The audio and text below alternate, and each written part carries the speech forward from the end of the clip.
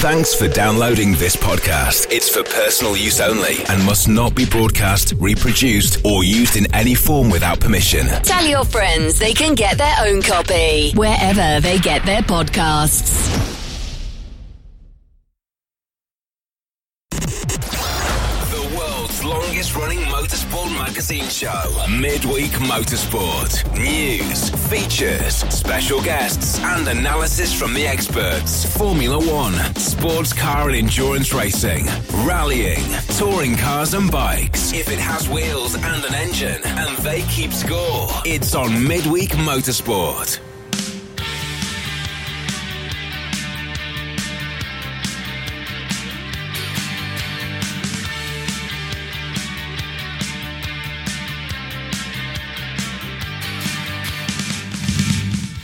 Hello everybody, good evening and welcome.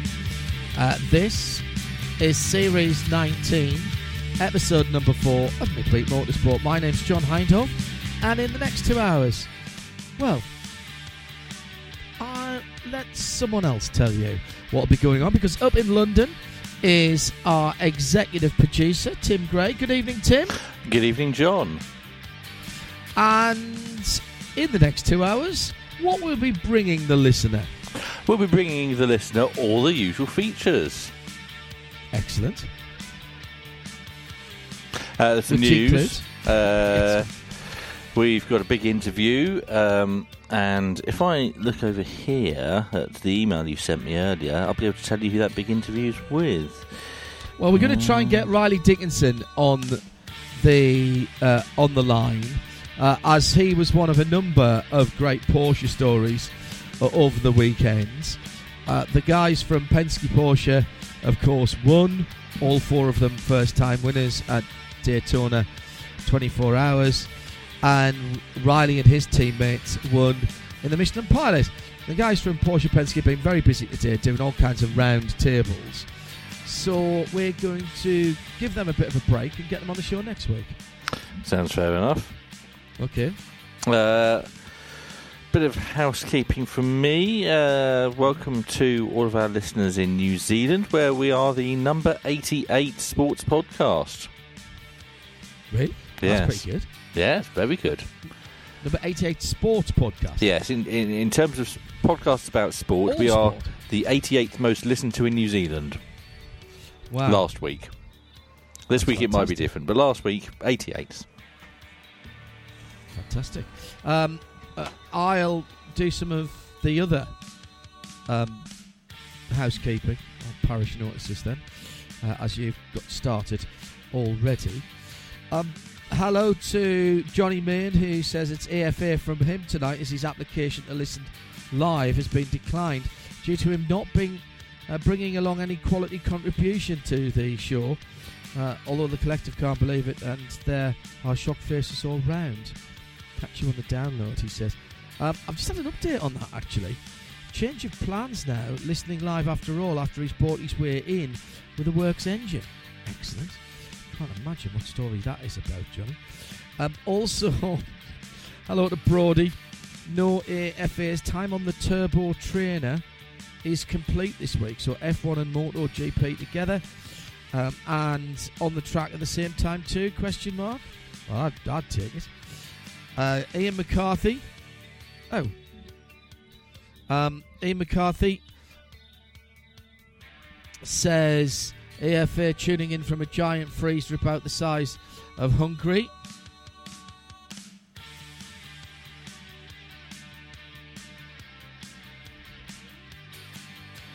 It is in actual Hungary. No, because Hungary's quite warm this time of year. Yeah, applauding you for a remarkable weekend's coverage, even by your brilliant standards. Dave Alcock says, glad you and the team are back safely. Looking forward for the show. Jamie Dwyer, no airfares tonight. Question for Nick. Will Andretti taking liberty inform the court? Not sure they can. And tuning in tonight, Professor Schadenfreude. Hope you give the Mazda MX-5 Cup a mention on how fantastic it was. It was fantastic. Hello to Peter Kate as well, who's tuned in tonight. Let me see who else has just dropped in as well, because all of a sudden I have 20 new notifications. Jesse Young, EFA is another cracking Rolex. Hugely excited about the Bathurst entry list. We'll be talking about that, actually, as well tonight. Something else we are talking about. EP says hello. He'll be talking about it and listening in of the stories of greed and money. Dave Altlock hoping there might be a comment or two from Nick Daman. Have we got extra profiteroles for him this evening? Whilst Motorsport Marshall says, how big's the soapbox? Phil Hansen, hello Phil, great work of the weekend at Dubai 24. We'll be having a bit of a chat about that as well. In the F1 season review, when you asked us the question whether there would be an 11th team, 26, Nick said, I hope so, but probably not. I stupidly said, yes, says Phil. I humbly bow to himself with much clearer foresight, as if it seems I may have been in the frosted bubble for too long. Phil. But I loved your boyish enthusiasm, to be honest. Hello, Carol Brink. Nice to know that you're tuned in tonight. Viz Patel also tuned in. Jerry Z, running around like a chicken without a head. He'll be catching up on the archive later in the week. Hello to Cooper Hoffman. No AFAs today.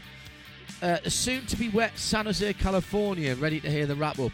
Oh, yeah, and kept the nuptials quiet, Cooper. Thank you very much indeed.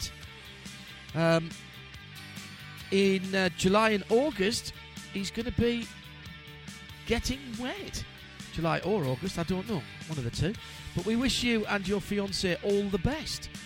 Right Turn Lover, on his way in. Ed Wooding Creations, listening live from tomorrow. That's very good. Only 10 days now till I pack the car, 11 till I start driving. 1,200 kilometres. It'll be 13 days before I get to Bathurst. Not that he's obsessed with getting to Bathurst. Hello to Steve Price from Lucky Sons, tuned in tonight. Ives down. Will we get a hooray? Or more of a what the... Yeah, fair point well made. Neil's on his way as well, our resident artist, our artist in residence. Simon Hoff, no AFAs today. Carol, by the way, and Kevin both tuned in this evening. Alexander Saggers, AFAs tonight. Really enjoyed catching up with Daytona 24. I'm just past the 12th hour mark. Ooh, excellent. The Crotch Belt's live for the first time in a little while. Ooh, yes, it is. Good to see you in. Robert Best has tuned in live. Stuck fuel nozzle. It says the USF1 web server is down and being repaired. Very good. We have not gone, as many have reported, more news soon. That was from 2010, but yes, I see what you're saying there. Sarah Rigby, what a fab. Rolex, tuned in live, relaxing after my first morning back at work since wake up. Hope you're recovering well, Sarah. And Moni is tuned in on the drive to Portland, Oregon. And L.A. Filipponi, glad to hear there was nothing controversial that happened in our world between last week and today. Rolex coverage, fantastic. Thank you. A big team effort, a really big team effort, actually, this weekend. More even than usual. Shuffle your papers, Tim. It's time for the top story. All the latest motorsport news from around the world. Midweek Motorsport. I have to say, I am enjoying the remixed jingles this evening, Tim. Yes, they might take up a little bit too much time in the show. It's Zara playing up, isn't it? Our Zara. Needs a clean out, I think. She's getting a new machine to play with, or to play on Is tomorrow. She? Yes, excellent. So I actually quite like the Max Headroom-esque. Sorry, that's one for a certain part of the audience. What's the top story tonight, if I need to ask? Well, first of all, I'd like to introduce Nick Daman to the programme. Good evening, Nick. Hello, Tim. Hello, John. Hello, everyone out there in listener land. Nick, it seems like only mere hours since I last saw you. It's been a long time. You have to wait. You're going to have to wait till Saturday to see me again. Yes, that's right. So, for what do we have Mr. Daman on standby? Nick Daman's here for our top story, which is Thierry Neuville. No. No, it isn't. No. Not But even you would do that. We will be talking about him later on. Nick can nip away for a cup of coffee at that point. Yes. We're going to start with your rally, yay? some Formula One news. Nope, not doing it.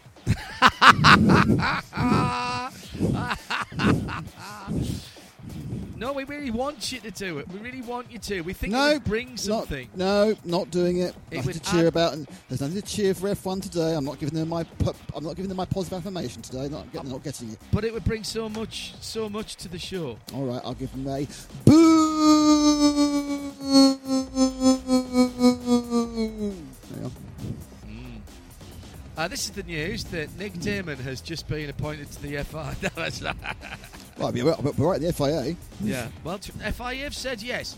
So, is this the story we think it is, Tim? I don't know. What do you think it is? We think FIA say yes. Formula One teams in Liberty say Very The man good. from Del Monte, he say... No. Our survey says... yes. No. No. Your pineapple's not bringing enough this fruit salad. Formula One has rejected Andretti Global's formal application to enter the sport in 2025 or 2026, but has left the door open to reconsidering the matter in 2028. Yes. First of all, as Phil alluded to in his tweet, his ex. This is not my surprise face. It's my very, very, very disappointed to be proven right face. Are you looking over the top of your glasses even as we speak in a Devil Wears Prada I've got type of no. way? You've got the I've got that contacts in, face haven't on you? me. I've got that face on me. It's like, I mean, it's, you know how it is. You sometimes just want to be proven wrong. You just want someone to think out something, do something different, not what we expect them to do. It's like, oh, really? And then, I mean, to be honest, they managed to make it worse with the reasons they. Oh, yes. Let me They read should have just this. said. Hang on. Yeah. They just should have said no. They should have said, we at F1 and Liberty Media like cash. We like cash more than we like competition, more than we like giving extra drivers a chance to drive in F1, more than we like having an American team that actually is based in America and actually represents America. In fact, we just like cash, and we believe that having Andretti will mean we'll have less cash, therefore we don't like them. Because that's the fact. It's just about cash. Everything else is a lie or PR word I can't say. And it's actually insulting. Yeah. There's insults. Let me read this. In what Tim is about to read. Now, let me just say, dear listener, these are not the words of Tim Gray. Tim Gray's words are being spoken by Tim Gray, but they're not his words. These are the words of an actor. We do not believe the applicant would be a competitive participant. However, this could change when General Motors starts producing its own power unit. Okay, so Can I just stop you there for a minute? General Motors, who've not produced a Formula One power unit ever. Would be more competitive than the otherwise completely unproven power units from Mercedes, Ferrari and Renault that Andretti would have to use before that. Indeed. So basically you're saying that being a customer team adds no value. Even if you So come in that's- with a rubbish That's engine 6 in teams. That's 6 teams adding no value, though. All right. Yeah, good point. Next point, Tim. Next ridiculous point, please. By the way, dear listener, settle down and get yourself a beverage. This could go on a while. We'll look differently on an application for the entry of a team in 2028 with a GM power unit, either as a GM works team or a GM customer team designing all allowable components in-house. Do you know why that is? They get more money for that. No, it's Why? because that'll be after the end of the 200 million dilution fund, and when they'll have the new dilution fund in. It's just about money. Because if we're actually honest about this, I am absolutely certain that an engine manufacturer would rather have a customer paying them some cash for their engine they're already making, especially Renault, who only are making it themselves. So it'll be a nice little profit centre for them because they obviously charge more than it costs. so they get, rather than just have another engine manufacturer come in. How much is an engine contract, Nick, roughly speaking? I can't. Do you know what I was thinking about? I don't know. 50 or 60 mil? It is capped. It's capped at a point where, with these engines, which aren't redoing an awful lot as far as development is concerned, it's definitely a profit centre for the. So 50 or 60 mil or more than that? Yeah. It's not a ridiculous profit. No. I think it's about 30 something, but it is a profit centre. They make money out of it. Whatever they say, they make money out of it, and obviously they can amortise development costs. And in Renault's case, when they say they can get they have more people testing their engine. But that is this state about 2028 is just about the dilution fund, which will be into another Concord agreement cycle, and they'll up it to whatever it is, 600 million, whatever it is. It's just about money. This is nothing to do with the most credible potential entry we've seen since 2000 and ever. No, since Toyota came in, they were credible in fairness in 2000. Yeah, 2002. This is the most credible new team entry. I know Haas worked, all the rest didn't, but it's since then. And what's it all about, Nick? It's about cash. I just wish they'd just say it. It's about money. While the Andretti name carries some recognition for Formula One fans, our research indicates that F1 would bring value to the Andretti brand rather than the other way round. Right, okay, let's analyse this. Right. Let's analyse this. This is really where they're going to come unstuck with your traditional F1 fan. You drive to survivors, absolutely. They haven't got the foggiest who Andretti are because they just turned up to watch a soap opera. They don't care about the sport. They don't care about the history.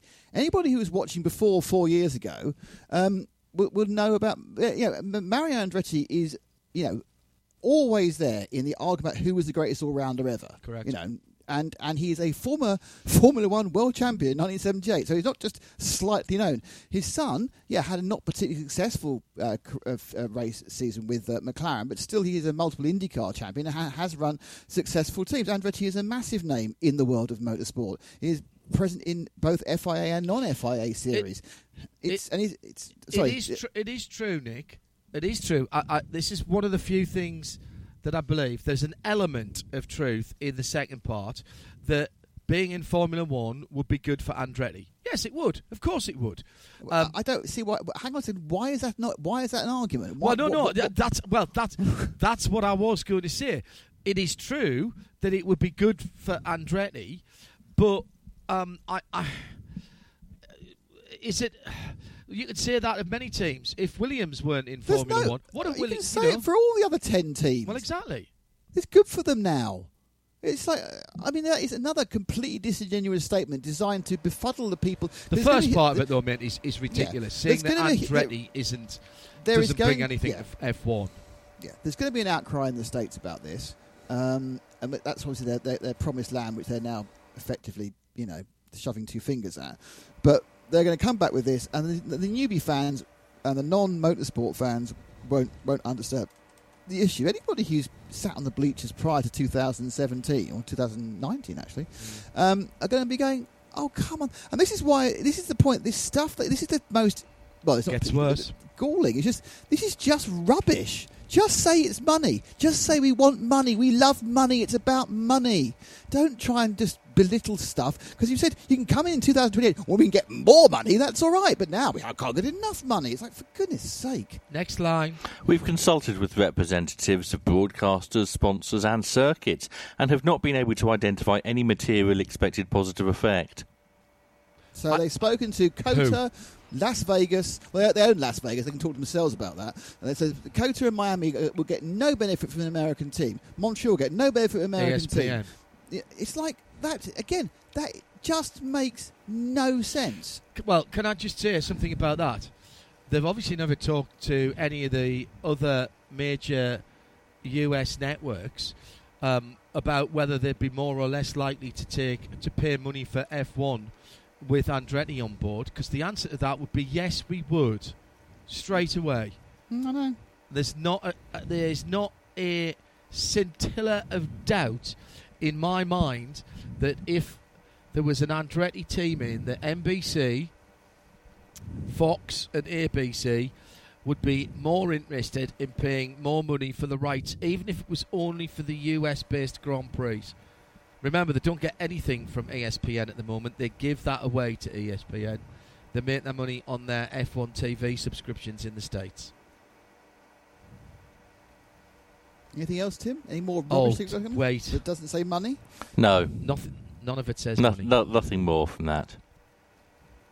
Your thoughts, please, on Wasn't there something else about how the circuits couldn't take an extra 2 cars as well? Not in the report that I've seen, no. That had been talked about previously, yes.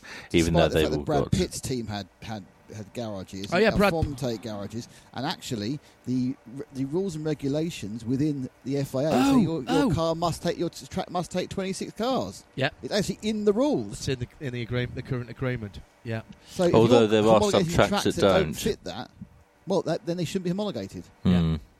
It's part of the homologation. And you say they don't. What actually means is they have to squash up a little bit more in the garages. That's all.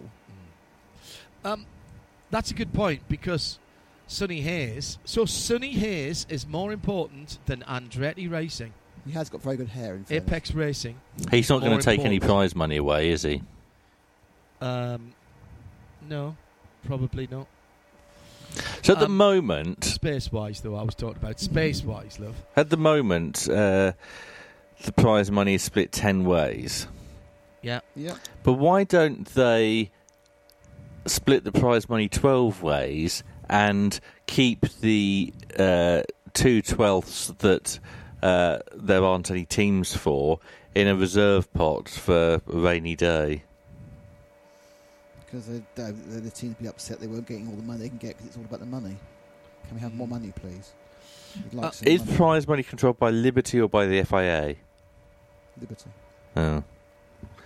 That'll be from why Steve then. Price, who, remember, is from Lucky Sons. He says the reasons, all 20 of them, were a total contradiction to what all of the applicants were briefed on when they presented, when they were presenting to meet the set criteria.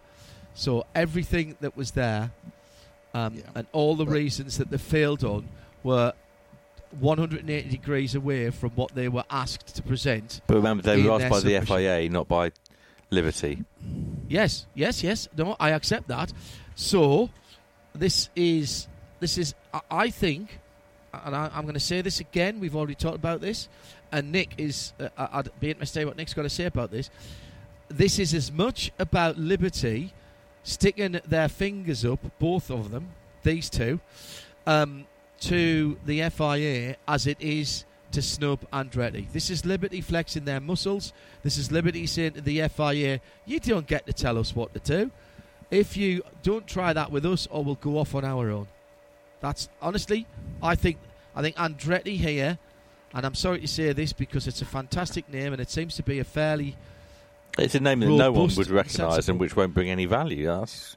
Well, good point there, Tim. No, but I think it's a really good submission.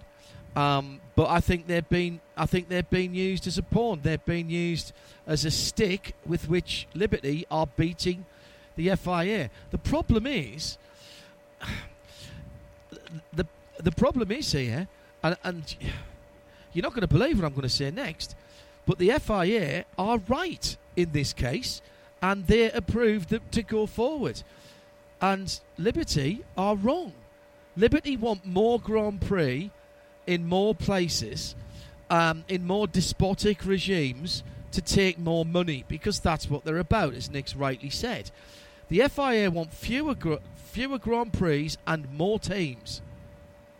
It's not very often that the voice of reason and the voice of common sense is the FIA. Well, not in my mind anyway. However, for me, they've got it right, Liberty's got it wrong. What's the repercussions likely to be, gentlemen? The big repercussion is that Oscar Schaffner needs to look for another job. Otmar. No, the fact is the repercussions are that they have to take heat for about a week till the F1 launches start, and then the press will go away and talk about the different shade of red the Ferrari is. And how it's Ferrari's, yeah. Yeah, and they're going to It's David alienate... They'll alienate several thousand American fans and hope to replace them with, Drive to Survivors. And that's what'll happen. And it'll go on its merry way, and we'll all just we all F1 sort of dies a little, to be honest. It needs fresh. You always need fresh blood. And if you look at the comical, the back of the grid, we now got cashback-tastic Red Bull or RB, because they're adding so much, aren't they? God, with their fourth name change, it's like get on to that in a moment. Edwardian Creations says the conspiracy theorist in me says that the rejection of Andretti is to further encourage them to buy Haas. Well, if that happens, that wouldn't be the worst thing. And it'd actually be cheaper for Andretti. Ridiculously, it would be less expensive for them to buy Haas than it would be to set up on their own. Yes, but Gene won't sell. Right, well, we'll see. And you can't buy something that someone doesn't want to sell, especially someone who, when he owns the team himself, and he's a multi-billionaire. And he doesn't need the money, yes. That's a fair point. If he had shareholders who could stick his arm up his back, he might have a chance, but there's no need for him to do it. Blurfiend says the situation with Andretti in F1. Hello, Blurfiend. Loved your motor coach at the weekend, by the way. Very much reminds me of the fight Toyota had to get into NASCAR. This is the good old boy club Europe style. They just don't want anyone new come to play because of greed. It's sad. Now, one thing I would say is that I honestly do respect the right of any sports series or league to refuse an entry. If they just said right at the start, look, we've got as many as we need, we don't want any more, then I would have respected that more. But what Liberty has done is to ask for submissions. We've had Lucky Sons on here in the past talking about that whole procedure and who was sensible and who could have gone forward and who perhaps needed a bit more work. But they did that, and honestly, you could be on the far side of Pluto without a telescope looking back at the Earth and still see that Andretti would have... Well, I'll tell the other thing about this that really, really annoys me is every hurdle that's been put in the way, Andretti have counteracted. They've gone over it beautifully without even dragging their trailing leg. I pushed that metaphor a bit forward, didn't I? But you know what I mean. Every time there's been a barrier, then every time there's been an objection raised, it's been addressed.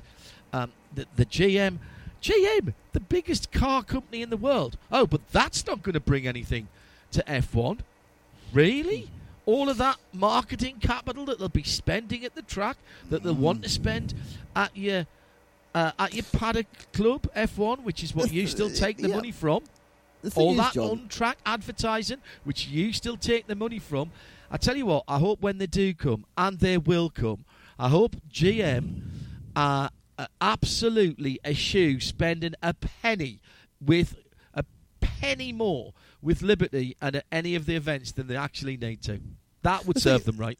The thing is, John, what you actually said then, your opening line was actually incorrect as far as this is concerned, because you said you accept the rights of any governing body to reject it. It's not the governing body. It's the promotion. Actually, it's you're very right there, Nick. It's like the Premier League. It's like the Premier League saying Luton couldn't come up this year because they're not going to bring enough money, or the team that got relegated to get more people. This is the point. This is a commercial organisation.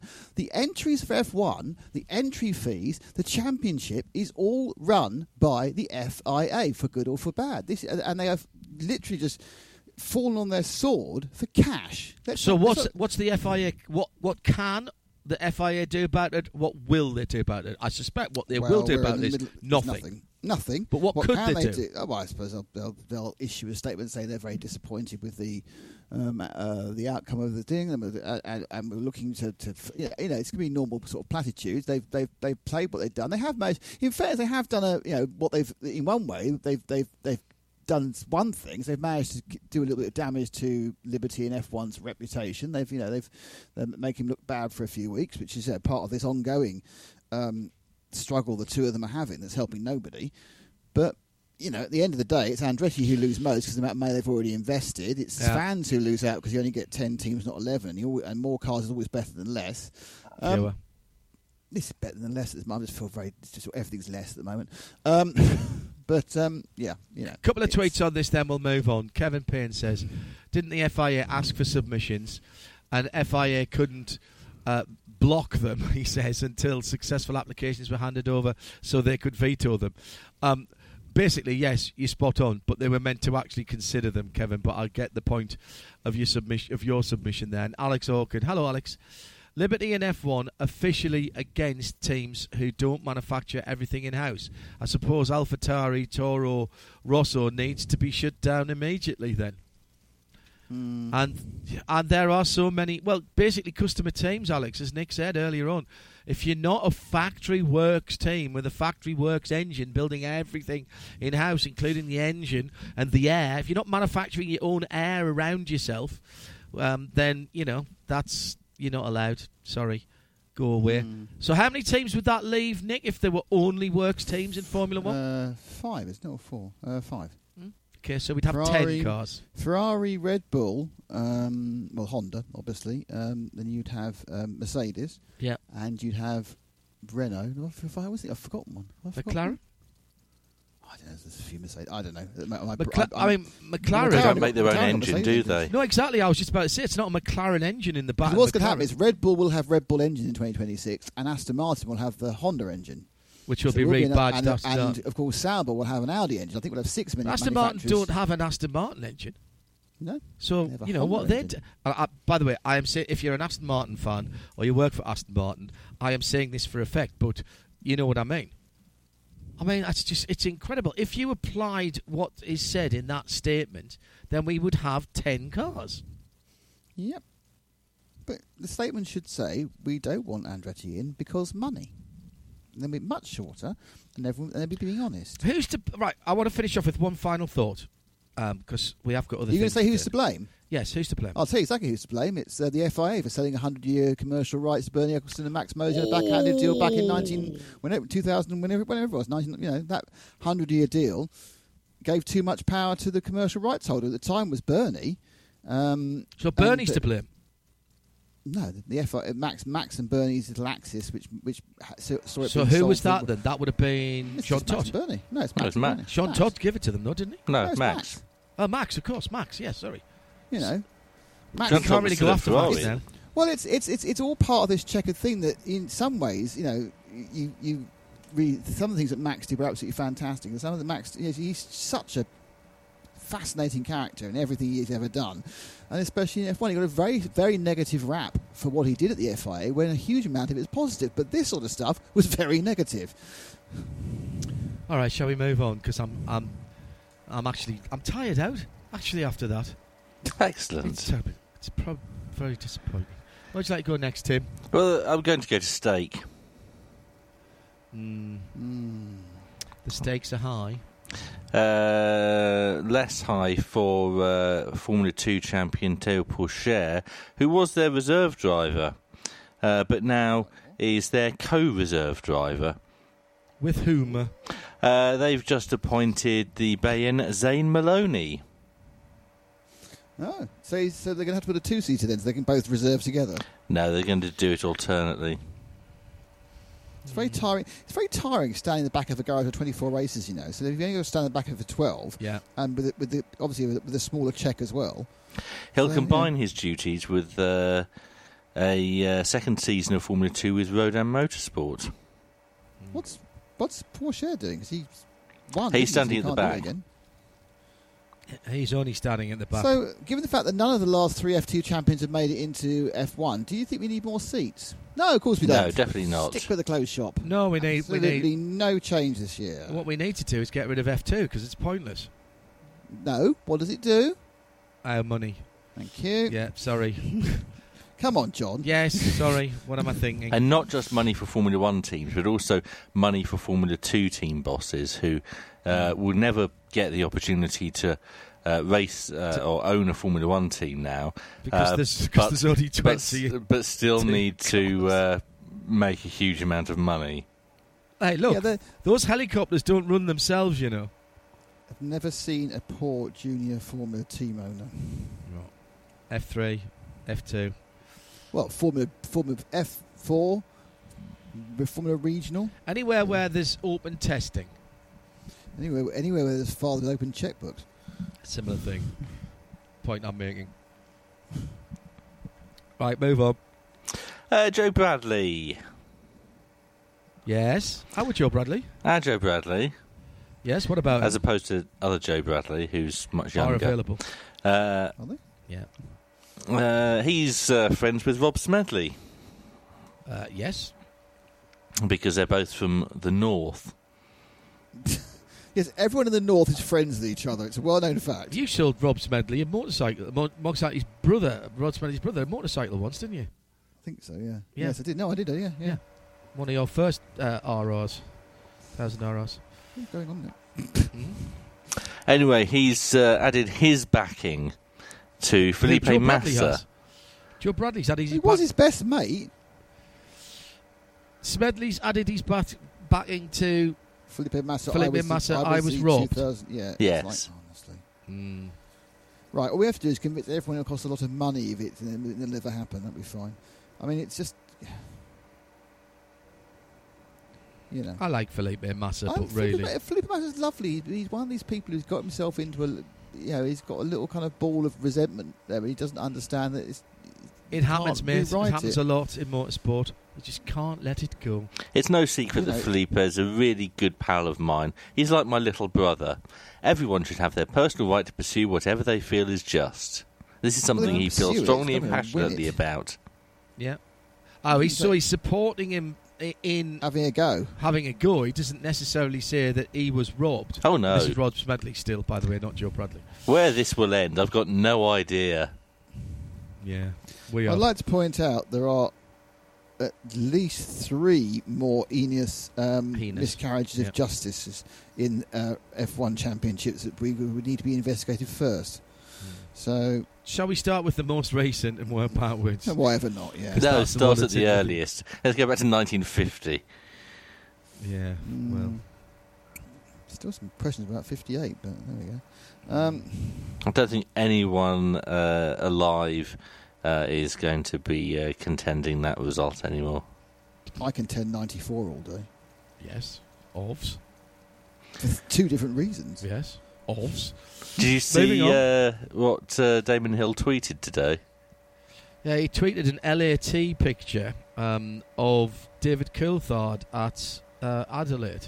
Yes, which someone sent to him saying, please can you sign this photo of you at Melbourne? That I took of you at Melbourne.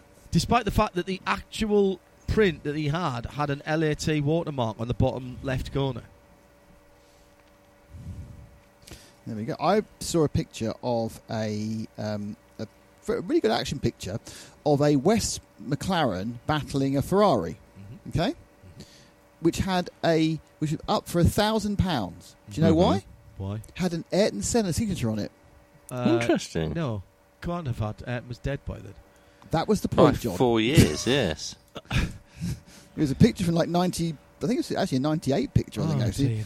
And this guy going, this is, it was a very good signature. Just he wasn't on the right thing at the right time. Or is Ayrton Senna not dead? Yeah.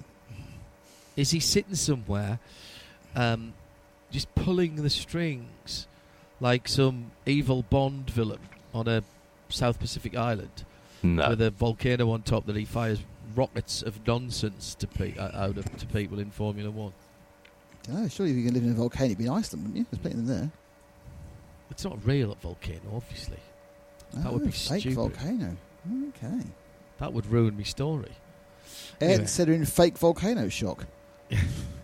Moving on. I was particularly impressed by Andrew Marriott at the weekend. We always are. We always are. Because introducing Nico Prost, who was in the Ginetta, he was talking about his famous father and his 4 World Championships, one of which was in 1992.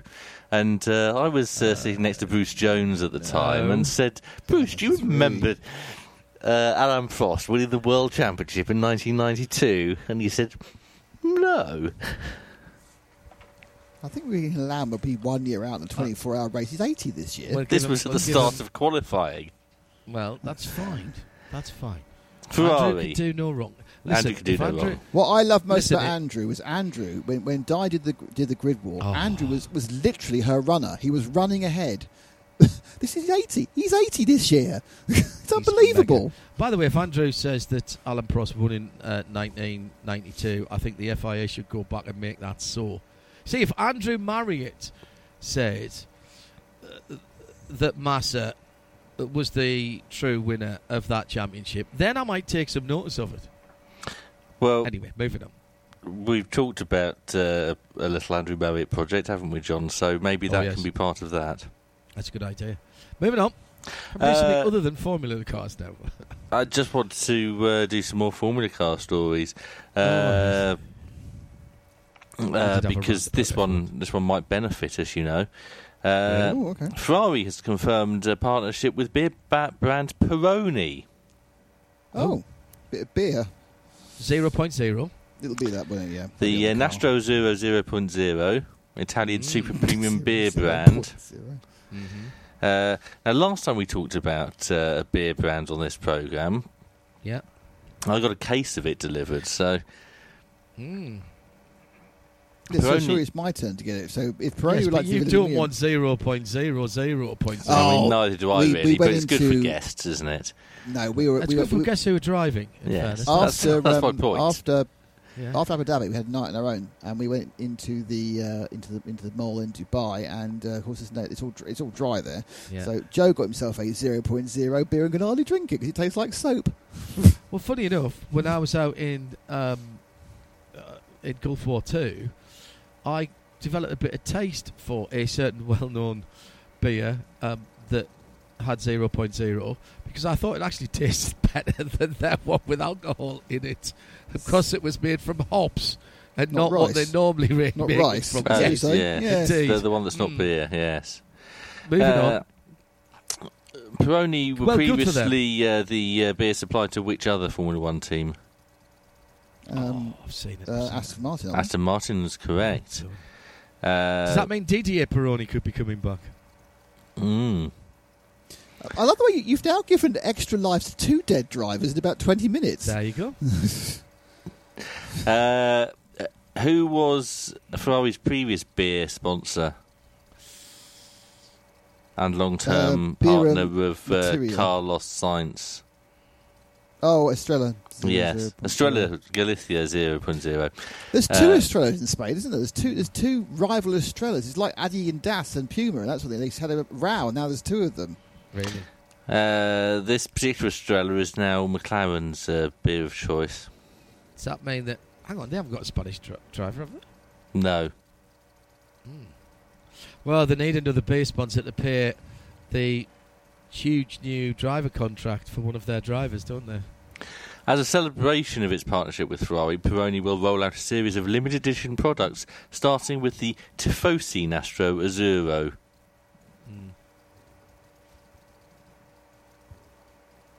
Do you want to hear what Frederick Vasseur had to say?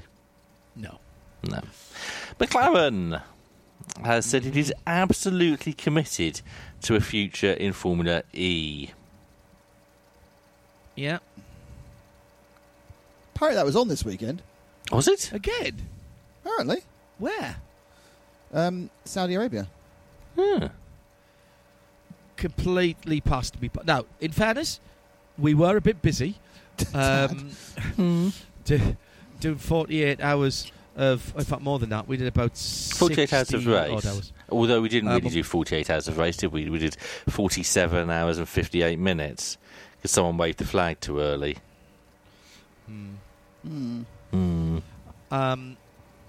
Actually, we did more than that because we did 2 Mazda races, some Well, Renault Clio Cup, yes. and a 4-hour Michelin Pilot Challenge. So I think we probably did somewhere close to 60 hours of racing and well over 60 hours of broadcasting this weekend.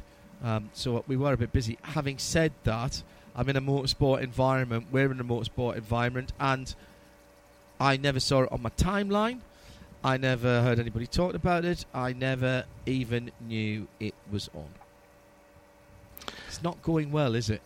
Well, in this country, we can only talk for one country. Well, can't we? actually, that's a good point, because we were talking about this whilst we were away, weren't we, when we were driving in the BMW X1 X-Drive 28i. The world's largest car called a 1. Yes, the biggest one in the world. Because we used to say this, and Tim would always chirp up in the background, but that's only in the UK. So, in the UK, Formula... I couldn't even remember the name of it there. Formula E has ceased to have any relevance whatsoever as far as television is concerned. Is it still popular in other marketplaces, Tim? Because you seem to know all of this, because you look at the numbers. Well, it's funny you should mention this, because the opening Formula E Prix of this year had the biggest ever audience of any Formula E Prix ever. Where? Worldwide. Right, okay. But how are So they it must be. So it must be matter. doing well somewhere. And they claim that even in the UK, this year's season opener got more viewers than last year's season opener, despite the fact that it was hidden behind a paywall, and last year's was on the third largest I'm sorry, free-to-air broadcaster in the country. That's absolutely untrue. It is absolutely untrue. Yes. So why say something so patently untrue? Because some people will believe them. But it just makes everything else they say, which may be true, because what they're saying is something. It's just with the merest.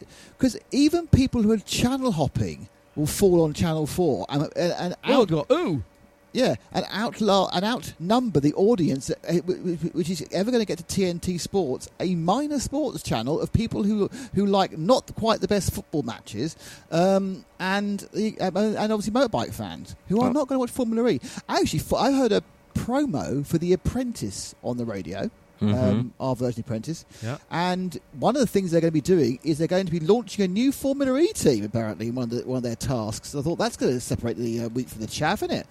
Yeah. Dear. But no, I'm sorry. You don't stop lying. F1, stop lying. Say it's about the money. Formula E, stop lying. Your numbers are rubbish in this country. Don't know elsewhere. Job news. Excellent. We have them. We have some people with new jobs this week. Right. First of all, Tim Goss, who left the FIA about a week ago. Just over a week ago. He can't start till October. He is now, or he will become, Chief Technical Officer at Visa Cash App. We're not calling it that. I'm going to say right now, we're not calling it that. V-Carb. No, we're not going to call it that. Well, no, we're going to call it then. I don't care. Minardi. Let's call it Minardi. Okay. Let's go V-Carb. Alan No, Permain. because I don't want to refer to their sponsor. Alan I think Permain. it's iniquitous. Yes. Who was formerly sporting director at Renault. Yeah. And Enstone for 30 years. Yes, and its predecessors, yes. Is now 34 years, in fact, Nick. He's going to become racing director. Same job, apparently. Sporting director, racing director. Very similar. So are we making a decision at the Visa Cash App team? Minardi. So are we making a decision then that steak is Sauber? Well, no, we should just call it Audi. That's Audi. It's not. It's not Audi. It's not Audi, John. Not yet. Can't call it Audi. It is actually still Sauber. Sauber have sold their naming rights to Stake, who are a sports book, aren't they? I thought Stake was part of the new name of Red Bull Juniors. No. Stake is the new name for Alfa Romeo, who purchased their name. Actually, that's what we Sauber. should call Minardi. We should just call Minardi Verstappen 2. Or Red Bull 2. This time it's personal. Yes. On the subject of Red Bull, former Red Bull engineer Guillaume Catalani has a new job. Where's he gone? He is now going to be the Deputy Technical Director at Visa Cash App. Minardi, Red Bull 2. So actually, he hasn't moved at all then, has he? Well, he has, because he's got to live in Faenza now. No.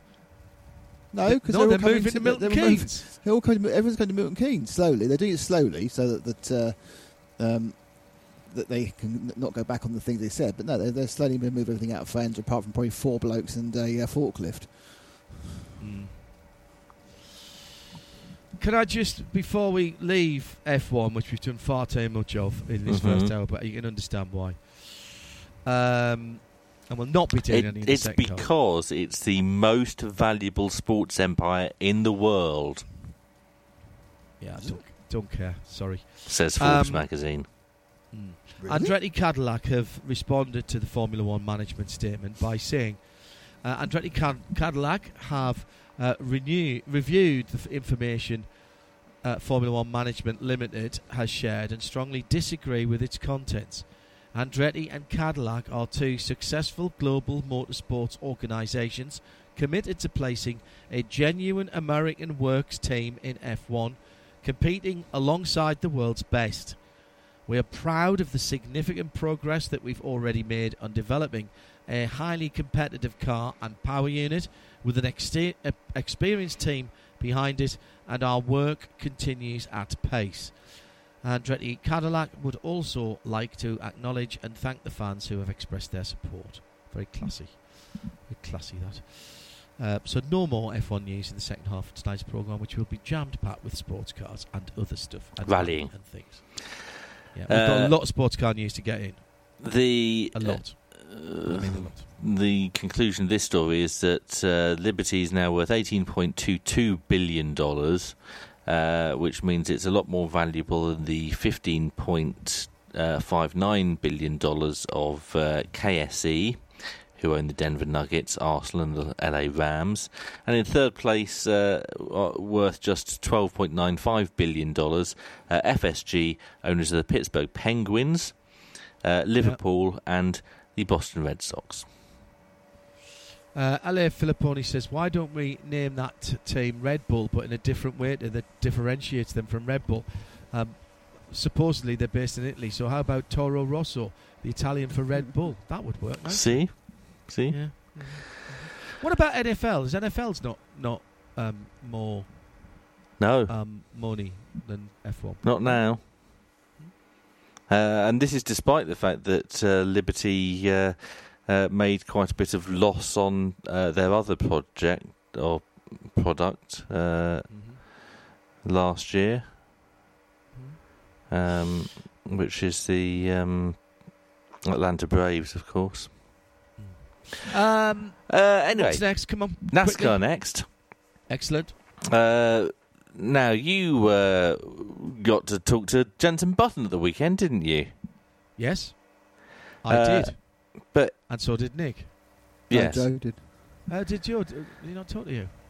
No. He's worried. He's worried. He won't stand next to Nick see him. because Nick is tall and described several times whilst we've been away the last few weeks as a very handsome man. Well, I think once is the answer on that one. Well, she did say it several times, though, in fairness. That is true, yeah. Mm-hmm. She was spitting. She was. Or she's the old petitions, one of the two. Yeah. I thought it was the way you patted a Labrador that clearly endeared her to you. Anyway, move on. Jenson is unable to return to NASCAR in Chicago this summer because of a clashing commitment. He's driving every LMH and LMDH under the sun, isn't he? Yes. That's why. That's partly it. He also has to go to the British Grand Prix. He doesn't have to. And yes, he does. He's got a contract that says he has. Oh, right, okay. But he does get counted 8 times when he walks in, which is nice. Sky gets paid 8 times as well. Mm. Moving on. NASCAR have been testing their fully electric car of the future, which isn't called car of the future. Not quite true. This is isn't this the SUV single make series that they're looking to do? Lap times are within about a second of current Cup cars. Right, and how many laps can it do? 1. It needs to do 2, one to warm up at least. Yeah, true. Good point. It's a generic SUV shape that they're trying to sell to the manufacturers, which, when you consider really NASCAR is a generic two-door coupe shape, it's not a big stretch. No, it'll be just like NASCAR, except quieter. A lot quieter. How are they going to protect the batteries? How are they going to what? Protect the batteries. Protect the batteries from what? From the massive impacts on ovals. Well, they're just in the middle of the car. Fair enough. Batteries have got to be protected from that from road cars as well, so it'll be a good proving ground. You're not doing 200 miles an hour with a solid concrete wall and a bunch of idiots who seem to think that rubbing's racing. Moving on. Formula One, Chicago wants to have both Formula One and NASCAR. But still. But Alderman Brendan Riley says he doesn't think the city can handle both. It would have to be one or the other. Afford them both. Yeah. More likely. MotoGP and Formula One are going to team up, aren't they, Nick? I'm sorry, I've heard I've not seen this. I've heard people keep saying it. What is this report? I've just seen rumours on the internet that nobody's saying where and when, as far as I can see. Austin. And the answer is no and never. Yeah, well, Austin's been mentioned, well, but I've not seen anything work? official. Well, it's not going to work, is it? It's like, why? The only place it would be possible to do it would be somewhere in the Middle East where they don't get a crowd. The only place it's possible to do is Silverstone. Oh, where you've got two separate pit lanes. Yes. That's good. Or Spa. It's no other place you... Or Spa. But yes. you're not going to have MotoGP go to Spa, surely. Well, they changed the curbs for it. They did change the curbs for bikes. More important. But then again, who wants to park on a very steep downhill pit lane? And they don't really, though, the bikes. They don't really, the bikes, though. They keep them in the garage and then just put them out. Yeah, I mean, the place to have it is where you don't have huge crowds. Even, it's COTA is a proper racetrack that is developed itself well with Formula One audience in the US. They've rebuilt their audience to at least as big, if not bigger, as it was in the first couple of seasons that were there when they were getting all the Mexicans coming over before the Mexico Grand Prix took back off again. And they've done a really good job. There's not enough room to have them on the same weekend with MotoGP because, you can't fill it any more than you can fill it. So what you need to do is to have it at a place where there's little or no crowd. Little or no crowd, and for either of them. So Losail, there you go. I think Qatar's your best bet. Yeah, it's got lights as well, which means you can extend the day. Correct. There you go. If it's going to happen, that's where it'll be. Barcelona? It makes no sense for either of them. Well, F1 aren't going to Barcelona. Barcelona's got That's lights. not true, John. They're going to Madrid, but they haven't said they're not going to Barcelona. Okay. Barcelona's saying they spent 50 million euros on the track, and I haven't noticed. Right. Your thoughts on where F1 and bikes could go? I think they should go to Knockhill and race one of them in the opposite direction. There you go. Let me very quickly, before we hit half-time, we don't do a lot of orbits here on this programme anymore because, sadly, there's been rather too many of them. But this one I can't allow to go by because the person I'm going to talk about was absolutely an integral part of me loving motorsport. And this is the legend that is Jan de Rooij, who is the Dutch, the bear they used to call him, Team de Rooij in the Dakar trucks. However, it was in rallycross that I first saw him racing. I think his brother raced as well. They took a DAF 55, small Variomatic. Well, the car with the elastic band and the very clever Variomatic constantly variable transmission, and turned it in a rally car. He run the Dutch Rallycross Championship 5 times, including in a stretch from 4 in a row from 1970-73, and then again in 79. In 1971, he won every single race in the calendar, and I remember him later on in the 70s in the top division, the touring car division in a Ford Escort in the European Rallycross Championship. He debuted in Paris-Dakar in 1982, and from then on really carved himself a phenomenal reputation for driving trucks, huge trucks, some of them, and really brought the truck race to prominence. They had a phenomenal run in it, and he ran with his son as well, Gerard Deroy, and had some great runs through that. Gerard took over the company, which was a haulage company, back in 2010, and 25 years after his dad's victory, he won the Dakar himself in 2012 in an Iveco. And Team Deroy won last year with Janus van Kasteren, who was driving in the Team Deroy truck in last year's Dakar.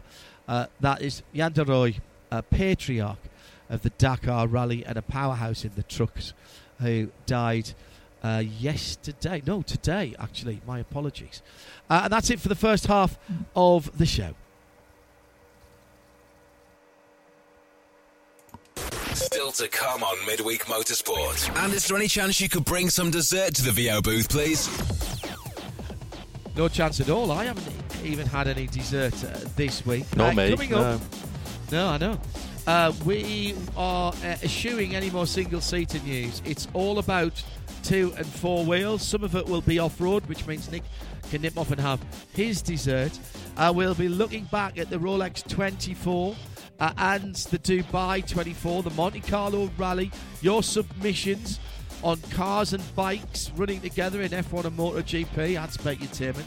But we'll kick off the second half of tonight's programme with a Porsche winning driver from Daytona at the weekend.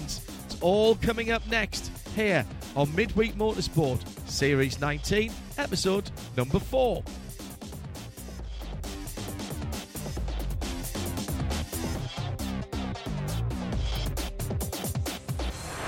Midweek Motorsport on RS1. Well, this is a great story to start off the second hour of Midweek Motorsport. And I could not be more happy for literally everybody concerned with this.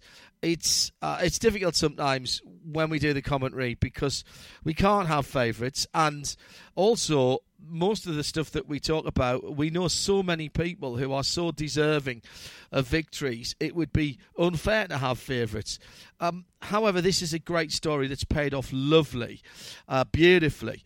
And it comes from the Michelin Pilot Challenge on Friday at Daytona, the 4-hour BMW M Endurance that opened the season, where the number 91 Porsche 718 Cayman GT4 RS Club Sport, make sure we get the full name in there, from Kelly Moss with Riley, took the victory for Michael McCarthy, Brady Golan, and we welcome a Daytona champion, Riley Dickinson. Riley, how does that sound? Daytona champion, mate. Yeah, that sounds pretty good. I think you're actually the first one to lay it all out like that. That's definitely gave me some goosebumps there, so I appreciate that. Well, back to work already. Riley is down at Daytona doing some coaching work for an event this weekend, so very, very little time to rest on your laurels. Before we get to the race, actually, we should talk about what happened leading up to it, because it wasn't it wasn't plain sailing. No, it certainly was not. I mean, for starters, thank you, John, for having me on. Hope everyone's doing well listening in. But yeah, it was definitely a bit of a crazy, silly season, as everyone tends to call it, and it certainly was silly from my side. Definitely one of the more stressful off seasons I think that I've ever have had. I mean, not to put names anywhere, so to speak, and whatnot, but really since August of 2023 was constantly trying to put something together for this coming year, for 2024.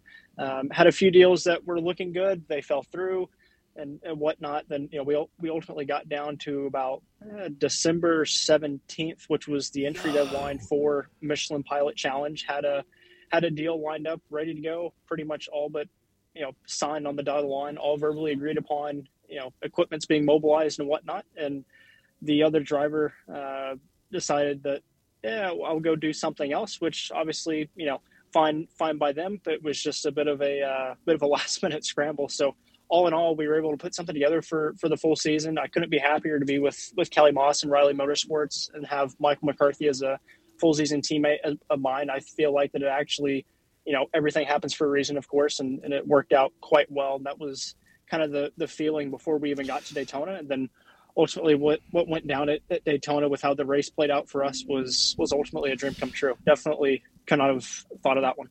Andy Kilcoyne and Victoria Thomas, Kelly Moss, of course, very well from your Carrera Cup days.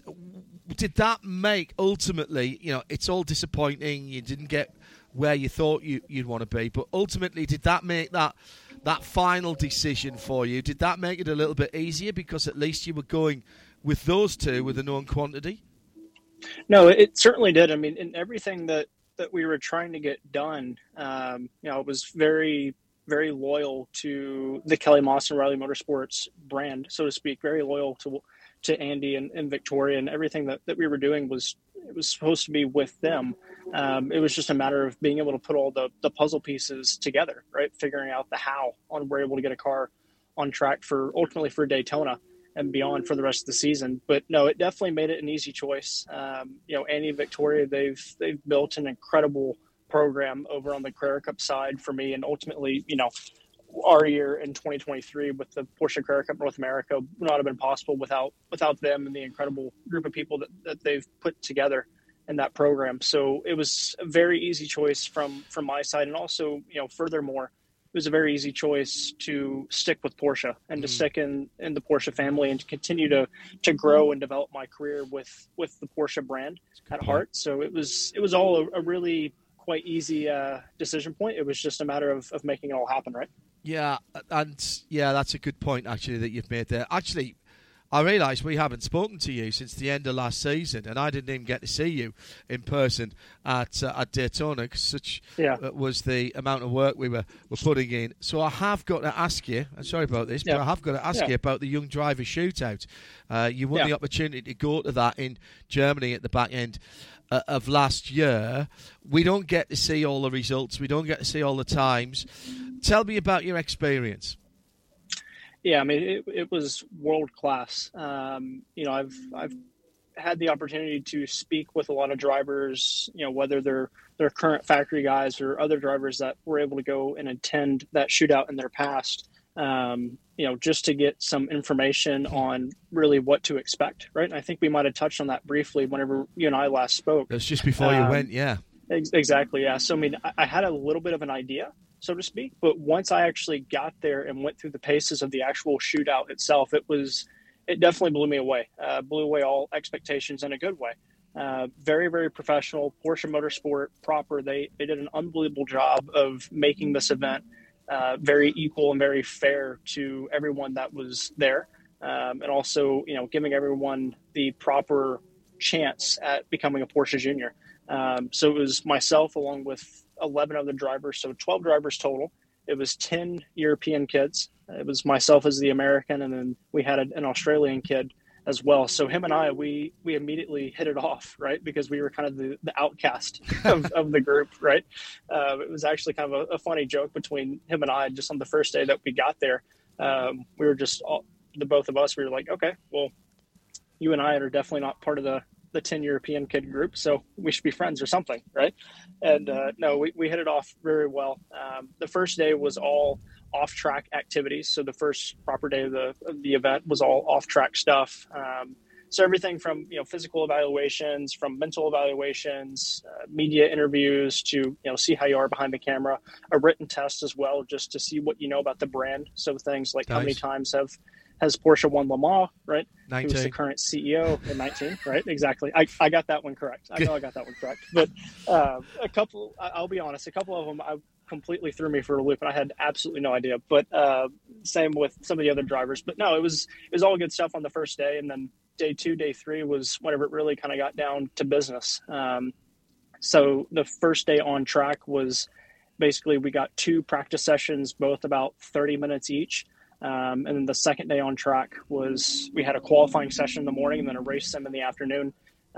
But yeah, I mean, from my side, it was quite an experience. The track that we went to was Portimao in Portugal. My goodness, it's phenomenal. It's phenomenal. It's like Road Atlanta on steroids. I don't think there's any corner, maybe bar turn 1, although that's downhill, but there's hardly any corner where you see the apex when you turn in, is there? Exactly. And so, I mean, it's funny you mentioned Road Atlanta. So to all the drivers that I've, mentioned this track to and that are like, oh, okay, tell me about the track. Every single time I have to bring up Road Atlanta because there's nothing else like it. The only thing you can get close to is maybe Road Atlanta, just with how much elevation change there is. I mean, yeah, to your point, every single corner is pretty much a blind apex. And for those that know the track, so you have the front straightaway, which, for the most part, whenever it's level on the pit straight, it's fairly nice, but then it has a huge drop off before turn 1.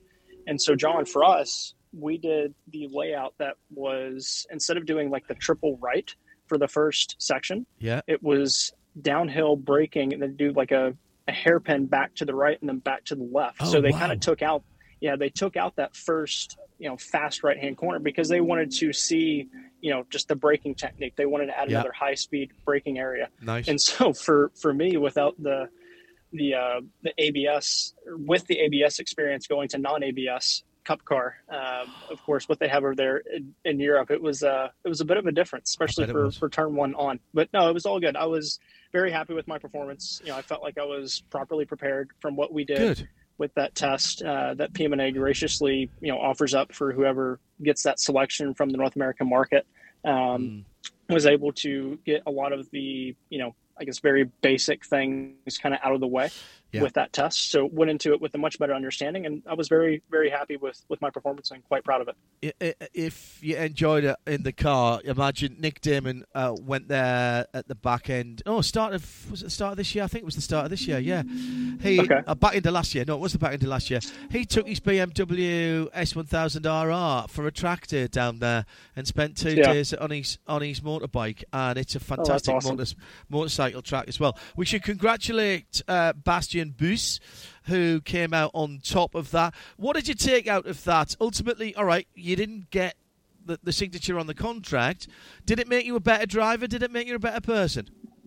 I think it definitely did. I would be remiss if I said that I definitely did not learn anything. I certainly did. Was able to, first and foremost, I felt like make really good relationships and really good impressions with the people over at Porsche AG and Porsche Motorsport, of course. Just meet new people within the brand. So that was certainly a positive, but also get a bit of an understanding on what they're looking for in, let's say, a factory driver position. Mainly with the stuff off track. On track, it's pretty straightforward. I mean, everyone kind of knows more or less what needs to be done. But it's the boxes that you need to check that's off track what really makes the factory driver or the works driver the proper fit for the brand. So definitely learned a lot on that first day that we were doing the off track activities on what is the most important pieces to the puzzle. The media interviews, it's obviously a big thing to, of course, be a student of the sport and also be a student of the brand of what Porsche is, what it stands for as the heritage and history, throughout years past. So being, adapt to that is quite important. I mean, Patrick Wong is probably one of the best examples that we have, certainly in the North American market. He continues to be an icon of the brand just on the heritage and the history side of things. So, definitely learned a lot, definitely took a lot of things with me that I feel like I can ultimately bring forward with my career moving on. Well, I mean, you used that well, I thought, and speaking to a few people, your character certainly shone through there. And as you say, you've done yourself no harm whatsoever being there. And when you consider, Mark Lieb came out of that, Thomas Preining came out of that, both of whom gone on to great thing. Mark's still with Porsche. He's communications manager now, I think. Exactly. And Mark was actually there as well. I was going to say, I bet he was, yeah. Yeah, he was. So got to meet him, got to learn a little bit about his journey and whatnot. But he's a super great guy. Let's come back to the weekend then.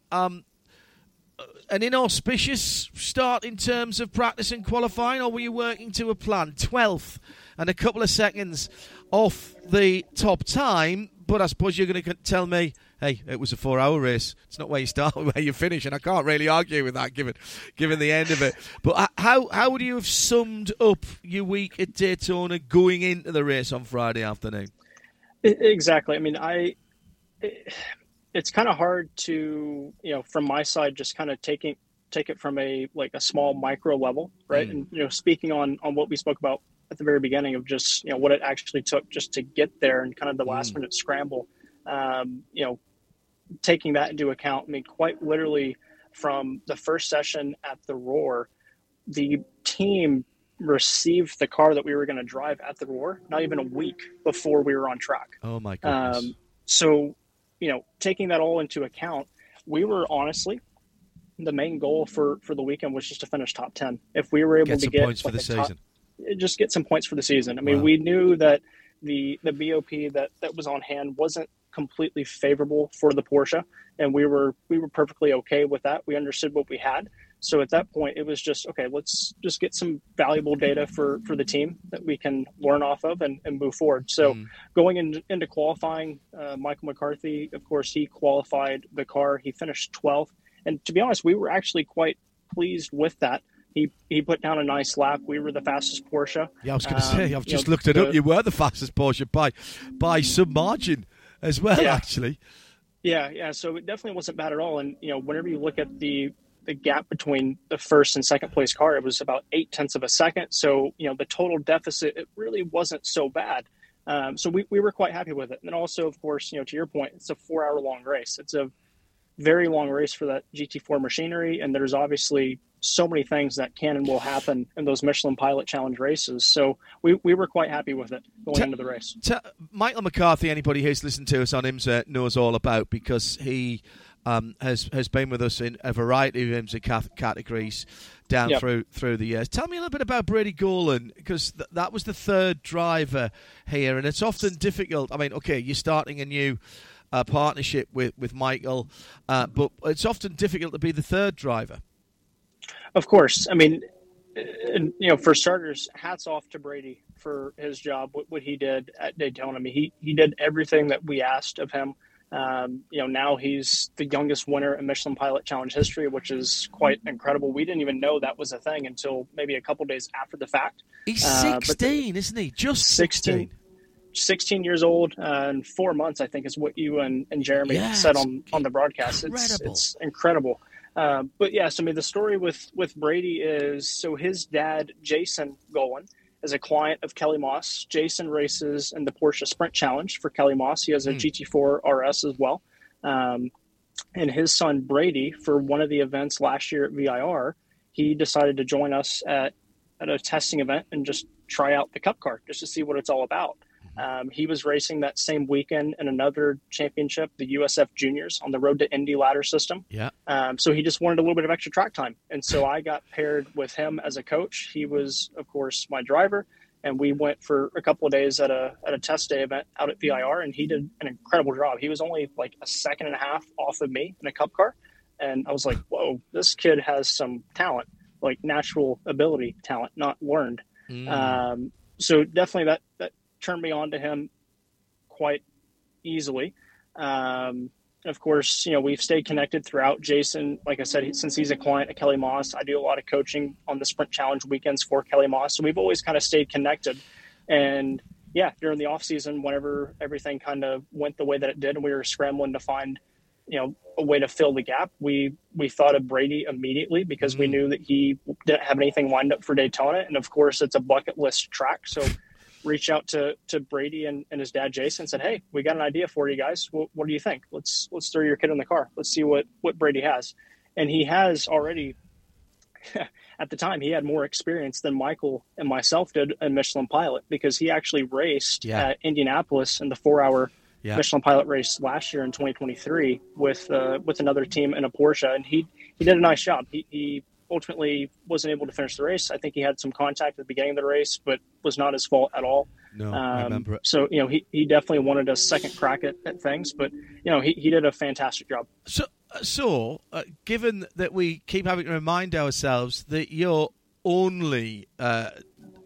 you've been around for a very long time, but you're still a very, very young driver in some respects. People won't believe it. But you started driving at 16. Is he the next you then, Riley? I mean, can you see something of yourself in this young man? And, is he interested? We know he's interested in the single-seater side of things, but, does he have enough to go all the way, do you think? Yeah, I mean, I think he certainly has the support system around him, no doubt. He's already aligned with very, very high-level teams and groups of people. So I certainly think he does have what it takes, no doubt. I mean, like I said, for him at 16 years old to do the job that he did at Daytona was definitely top notch. Yeah. Couldn't have asked anything more. I mean, I don't think you could find many, let's say, seasoned veteran drivers that would do what he did. I mean, it was very much down to a T, down to the point. So, definitely he has a lot of talent and very exciting to see what he's able to do in the future. So let's get to the race, because we spent a lot of time talking about other things.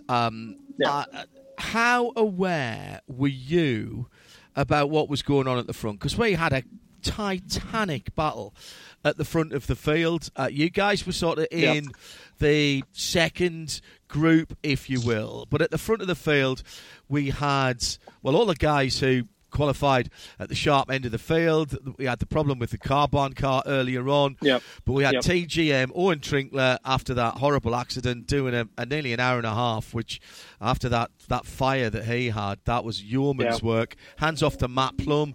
They're in there. Motorsports in Action were in there. Both Turner Motorsports cars. They looked really ominous, but we had the Toyotas in there. We had the Core Motorsports car with Luca in that. Random Vandals came to play. So there was a lot going on in front of you. Were you guys aware of that, or were you just running your own race? And where was the turning point as far as you're concerned? Yeah, so just to kind of break apart the race a little bit for us, and honestly, this might give you a little bit of color on it as well as the listeners that are tuning in. So for us, like we mentioned, Michael McCarthy, he started the car in 12th. I think by the end of his stint, he might have been 9th or 10th, I want to say. Yeah. There's a full course yellow, like maybe 30 minutes in. We decided to stay out, which actually cycled us to the front. And so he led for a couple laps, and maybe he finished off at like 4th-ish or so, somewhere in there. There might have been, I think, another full course yellow. But whenever we came in, long story short, we actually had a bit of an issue with the air jack on pit lane. And because of that, we ended up losing a lap once everything cycled through. Brady gets in the car, but we ended up losing a lap. So by the time that I got in the car, we were a lap down. And I got in the car with about 2 hours and 13 to go, I want to say. And of course, for me, I'm used to the 40-minute sprint races, right? Yep. So being in the car for 2 hours was quite different. It was a lot of fun. I was ready to go for another 2 hours at the end of it, but no, it was a different mindset. But anyways, so once I get in the car, we were a lap down or just got our lap back, something like that. But then straight away we were on the back foot, just trying to claw our way back up through the field. And once we had that final full course yellow come out, I want to say I'd gotten up to about 10th to 12th, somewhere in there. Yeah. We were knocking on the door for top 10. We were doing a nice job just methodically building our way up through the field, keeping the car clean, of course, right? Yeah. Not making any contact, just making sure that we had a good piece ready to go for the last hour of that race. So then we had that final full course yellow come out. All the leaders, we all go to pit lane. So GS pits open, we all go. TCR pits open, they all go. And then once the pit lane was open for all classes, and it was basically on the final full course yellow lap, I got the call from the team, hey, let's box this lap. We're going to do a splash and go. That was lap 82. I remember it. It was lap 82. And by the way, you were spot on. Michael led from laps 14 to 18. So he led a 5-lap stint from laps 14 to 18. Yeah. So coming out after you'd splashed then, what was the... it was Bill Riley who made the call, wasn't it? So was it Bill on the phone to you to tell you what to do? Yeah, so Bill, he was on the box, basically just, kind of running all the numbers from all the information that we were giving him.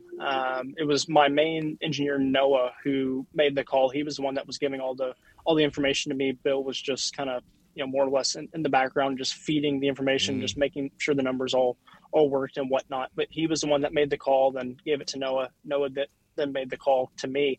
But straight away before we went back to green with, and correct me if I'm wrong, it was about, 53 to 58 minutes? Something like that, yeah. Something like that left to go. He said, okay, we're going to need you to save a ton of fuel here. We're going to go for a fuel save strategy. I was like, okay, copy that. How much do we need to save? And he said, about 10 liters. And I did the quick math in my head, which was, okay, one lap, we would burn about 2.65 liters a lap. Wow, so that's four laps he was asking you to save. 4 laps. And I'm like, okay. I'm like, you guys realize I've never done this before, right? They're like, yep, just do what you can. I'm like, okay, copy.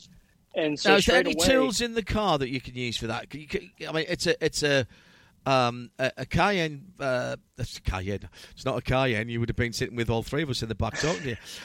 It's a Cayman 718 GT4. So, do you have different maps? Do you have all that, or is it purely your right foot? No, it's purely your right foot. There are no maps in the car.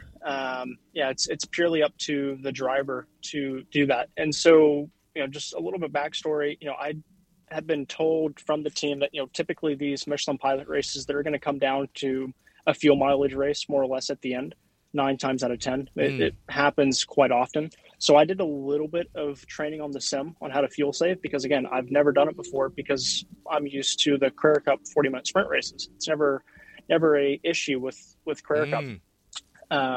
So I did a little bit of training, but it was very hard to get a rhythm with it because of how just disconnected it felt for me. So my first time really getting a crack at it was quite simply in the car. Where do you fuel save at Daytona then?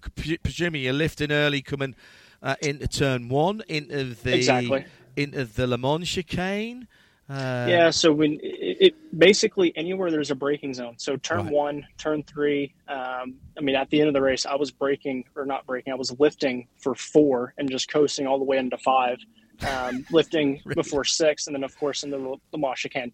But the last couple of laps, whenever they had told me, okay, maximum fuel save. I initially came on, I was laughing in the car. I'm like, what does that even mean? I don't even know. I've been doing that for the last 45 minutes, lads. Exactly. But no, they said, just do what you're doing. Just do it more. You're doing a great job. We think we're going to make it. We just need to make sure we have a bit of a buffer behind because other cars were pitting. I was before turn 1, I was lifting and coasting maybe, 200 feet before the start-finish line. Wow. And just rolling it in easy into the corner. But it was very interesting just to see how the leaders and everything kind of played out because it was. How much of that did you know? How much of that did you know? Because there was all sorts going on at the front of the field. I was trying to keep as many tabs on it as I could just to see what was going on. Obviously, just being a bit of a fan, just kind of watching what was going on as well. We were just at that point, we were kind of riding around to 15th, 16th, 17th place, whatever it was, just saving fuel. So it was kind of fun to watch a little bit where I could.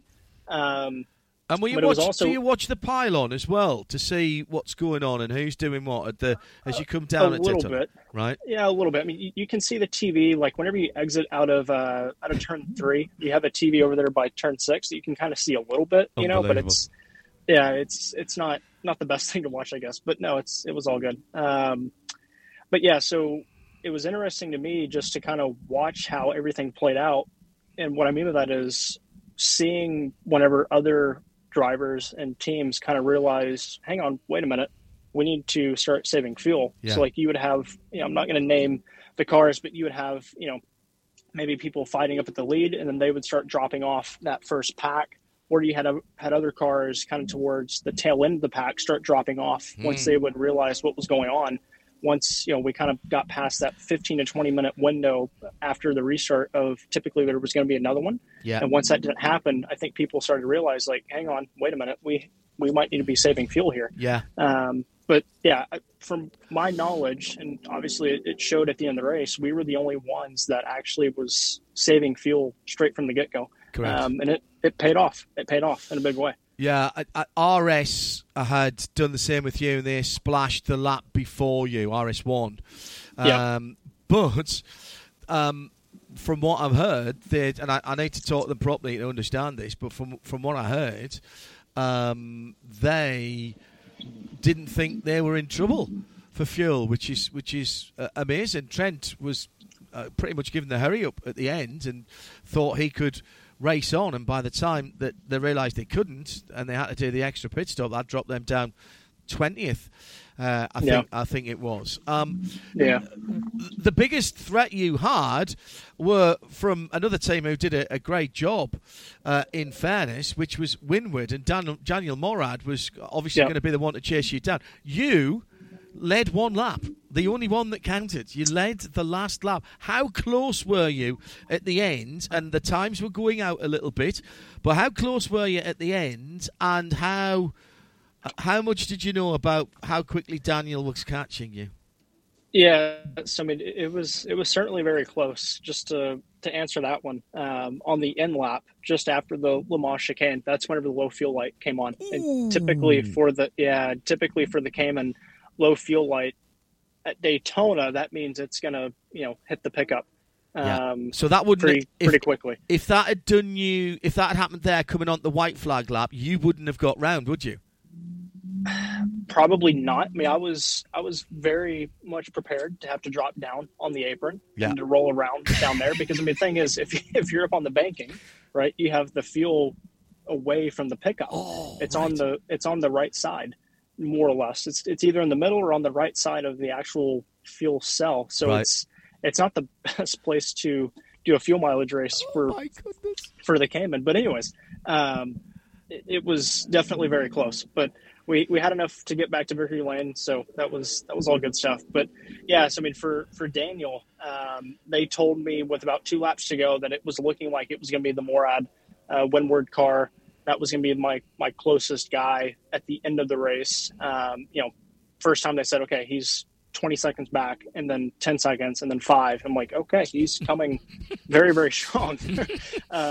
It's actually kind of funny, too, because whenever you guys realized how close Morad was to me as I was coming towards the camera into turn 6, and you saw Morad coming out of 5, you and Jeremy were like, oh, there's Morad, right? Yeah. And that was really the first time that I had seen Morad in the mirror. I'm like, oh, okay, that's Morad. We got to pick it up.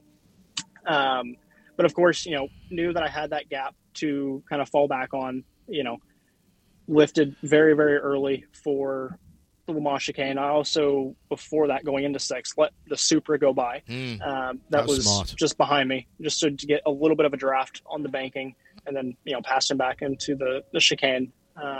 But yeah, I mean, it was certainly close, but knew he was there, no doubt. You've watched the race back already, haven't you? I've watched a little bit of it back. It was some good airplane material. Of course. Yeah. Listen, I can't congratulate you enough, because I can only imagine what the atmosphere was like with Victoria and Andy and the rest of the Kelly Moss with Riley team. We didn't get to see any of you at the weekend, so next time you see them all, please give them a big hug from us, because first of all, it was brilliant. It was brilliant to get you to the front of the field, and that was an awesome, got our Michelin moment of the race for GS as well. But secondly, it's really nice when good things happen to good people. We've got, in fairness, as I said before, we've got a lot of good people in the IMSA paddock, and a lot of them are in the Michelin Pilot Challenge paddock as well. But man, after what I know you've been through, that is...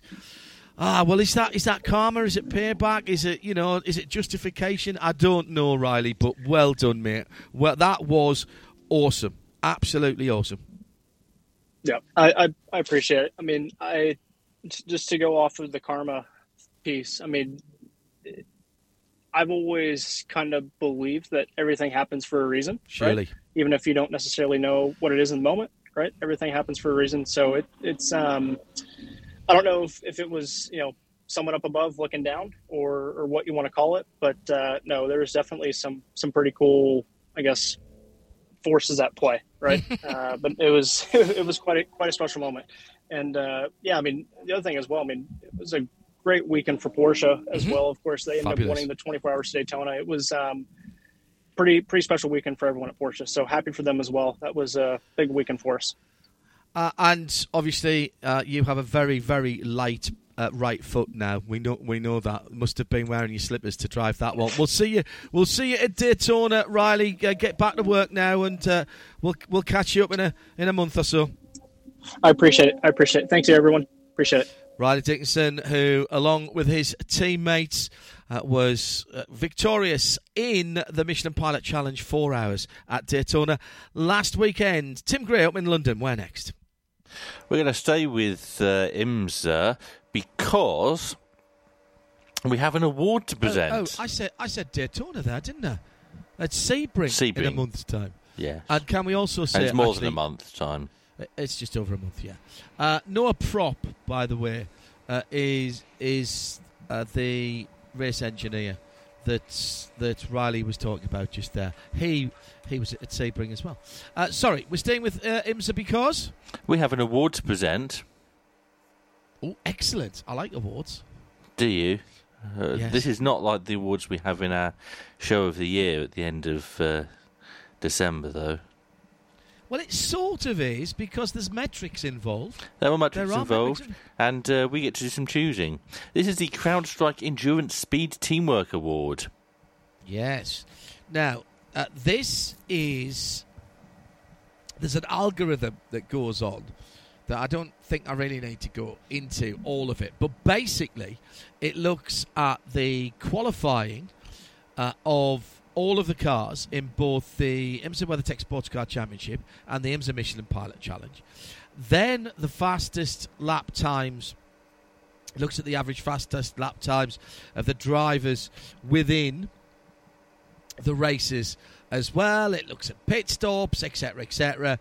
And basically it churns out, a bit like deep thought, it churns out some answers at the end of each race weekend.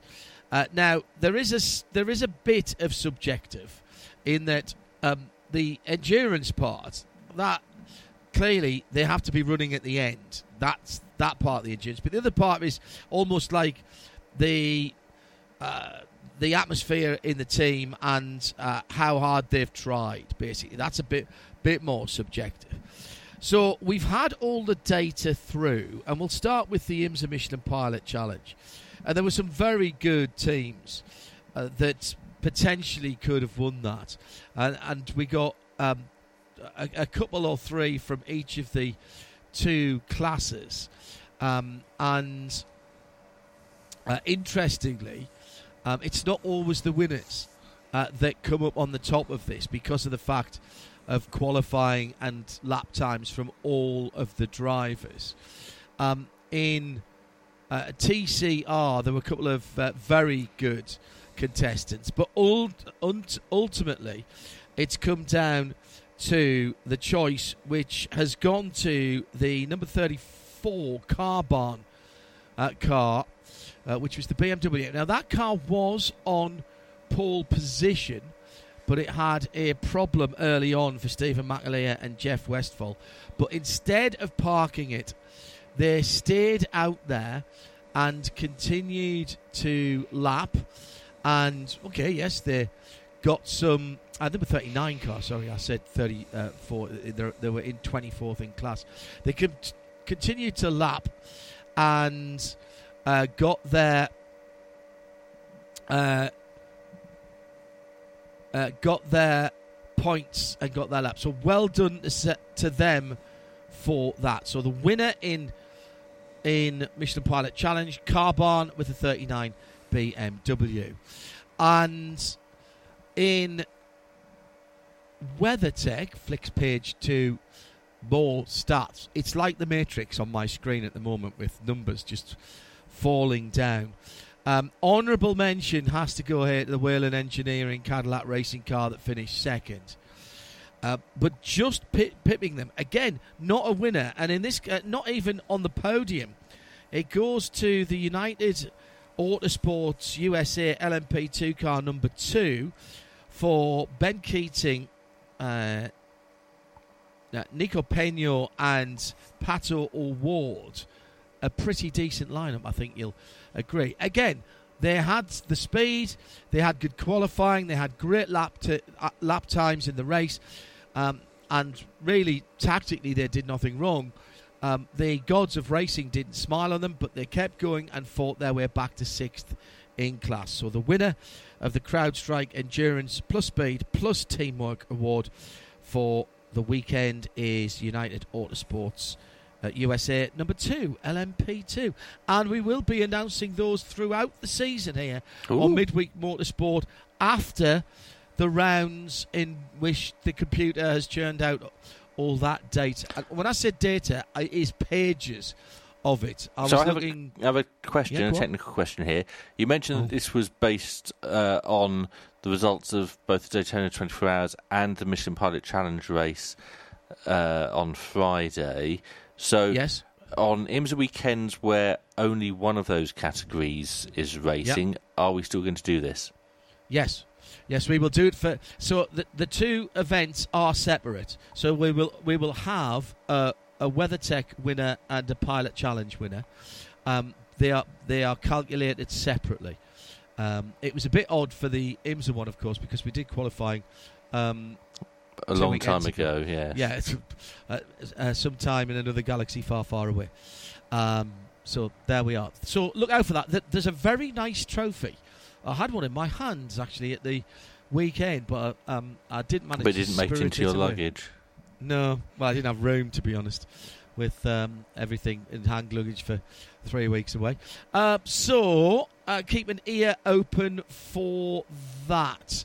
Shall we have a quick word about the weekend? Nick Daman is still with us. Can we do that a little bit later? Because we've got a lot of other things to squeeze in. And first of all, I want to squeeze in some other sports car news. Fire away. Because I want to take you to the picturesque tropical island of Lombok. Right.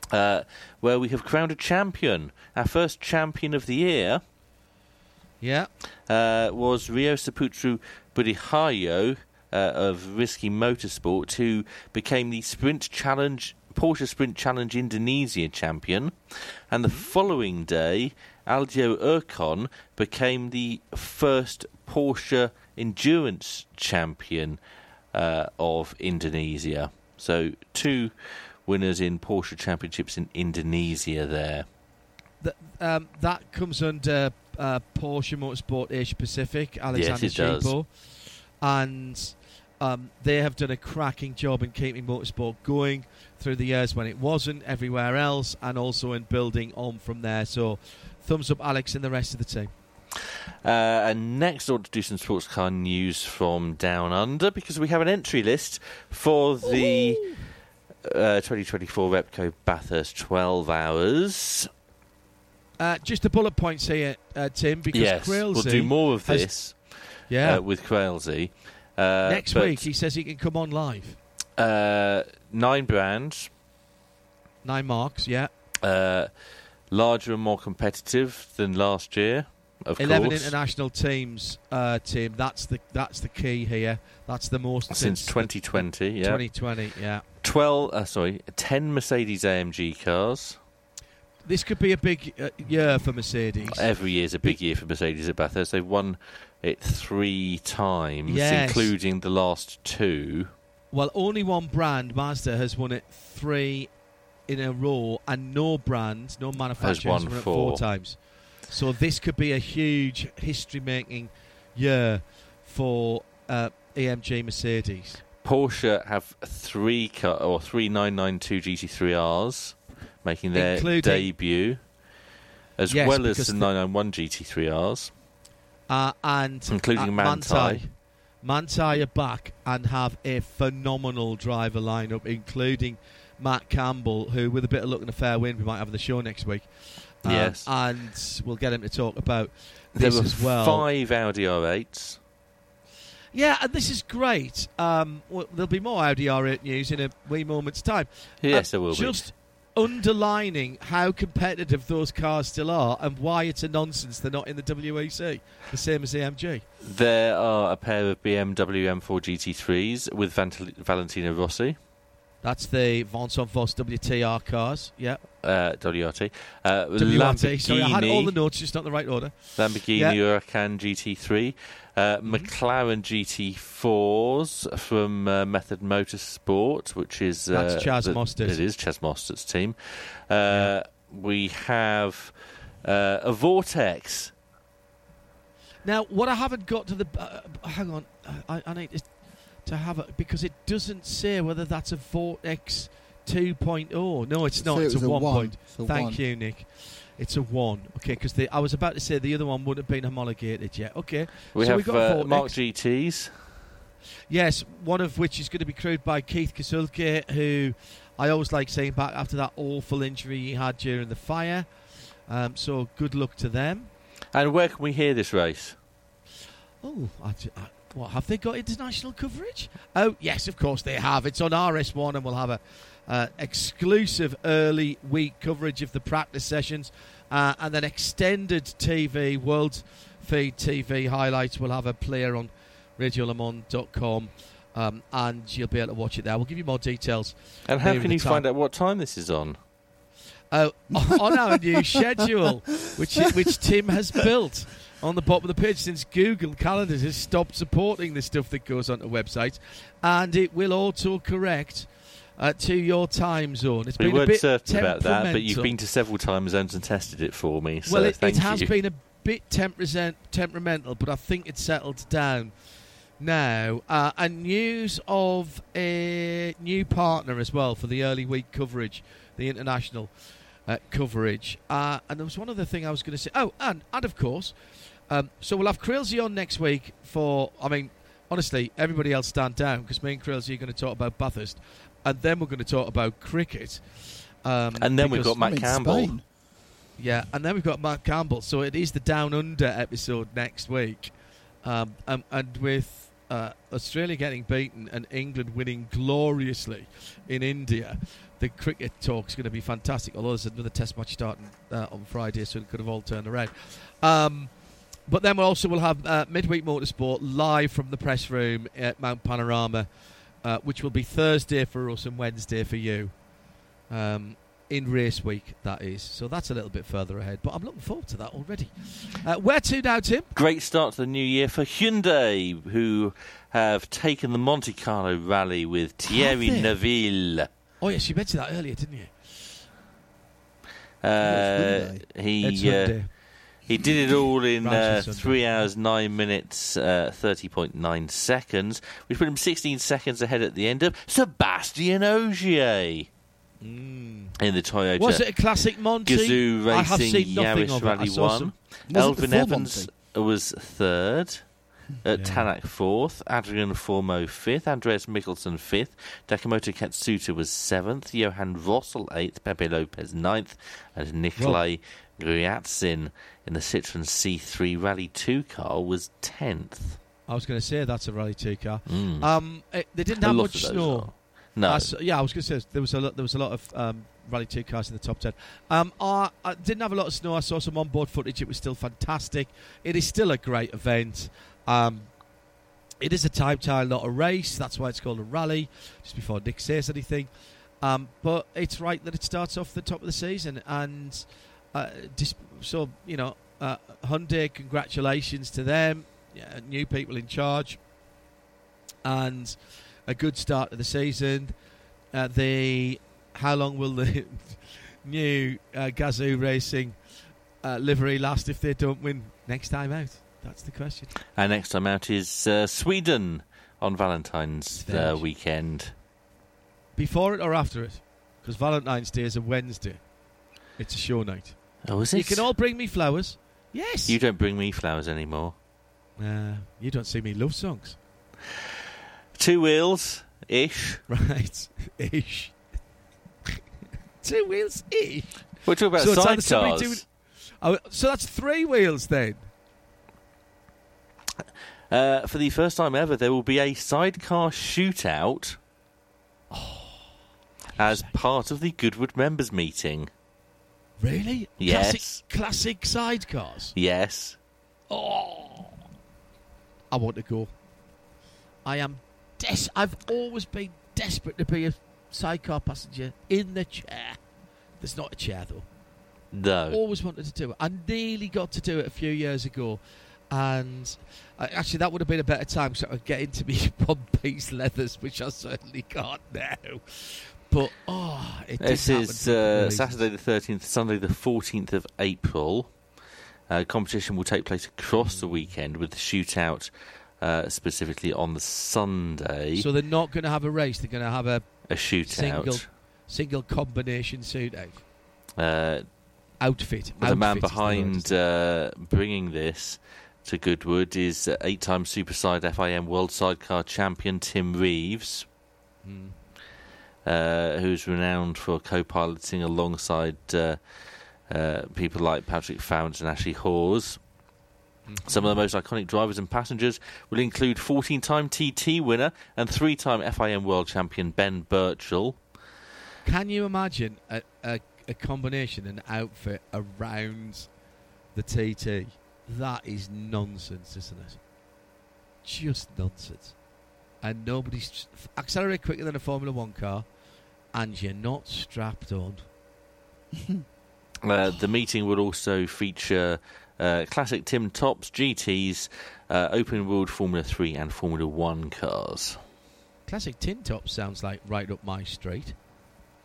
Can I tell you about International C licence holder available if required, possibly.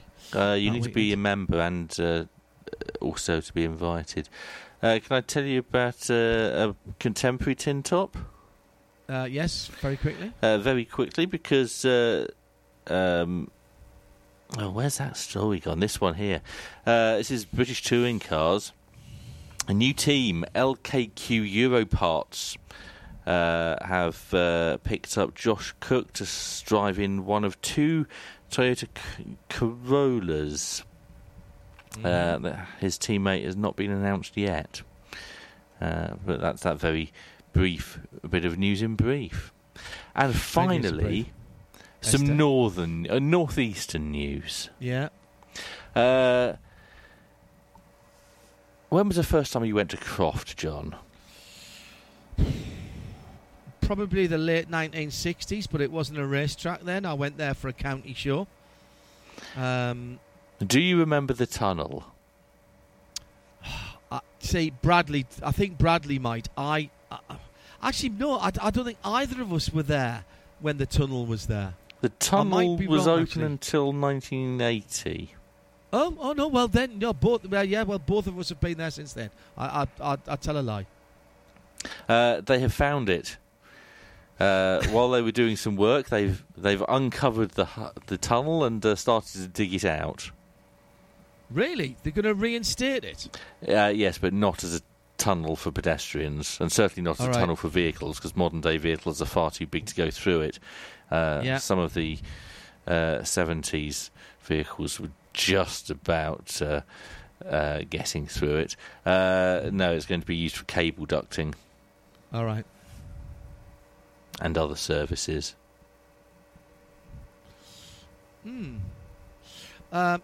Time for some 24-hour news?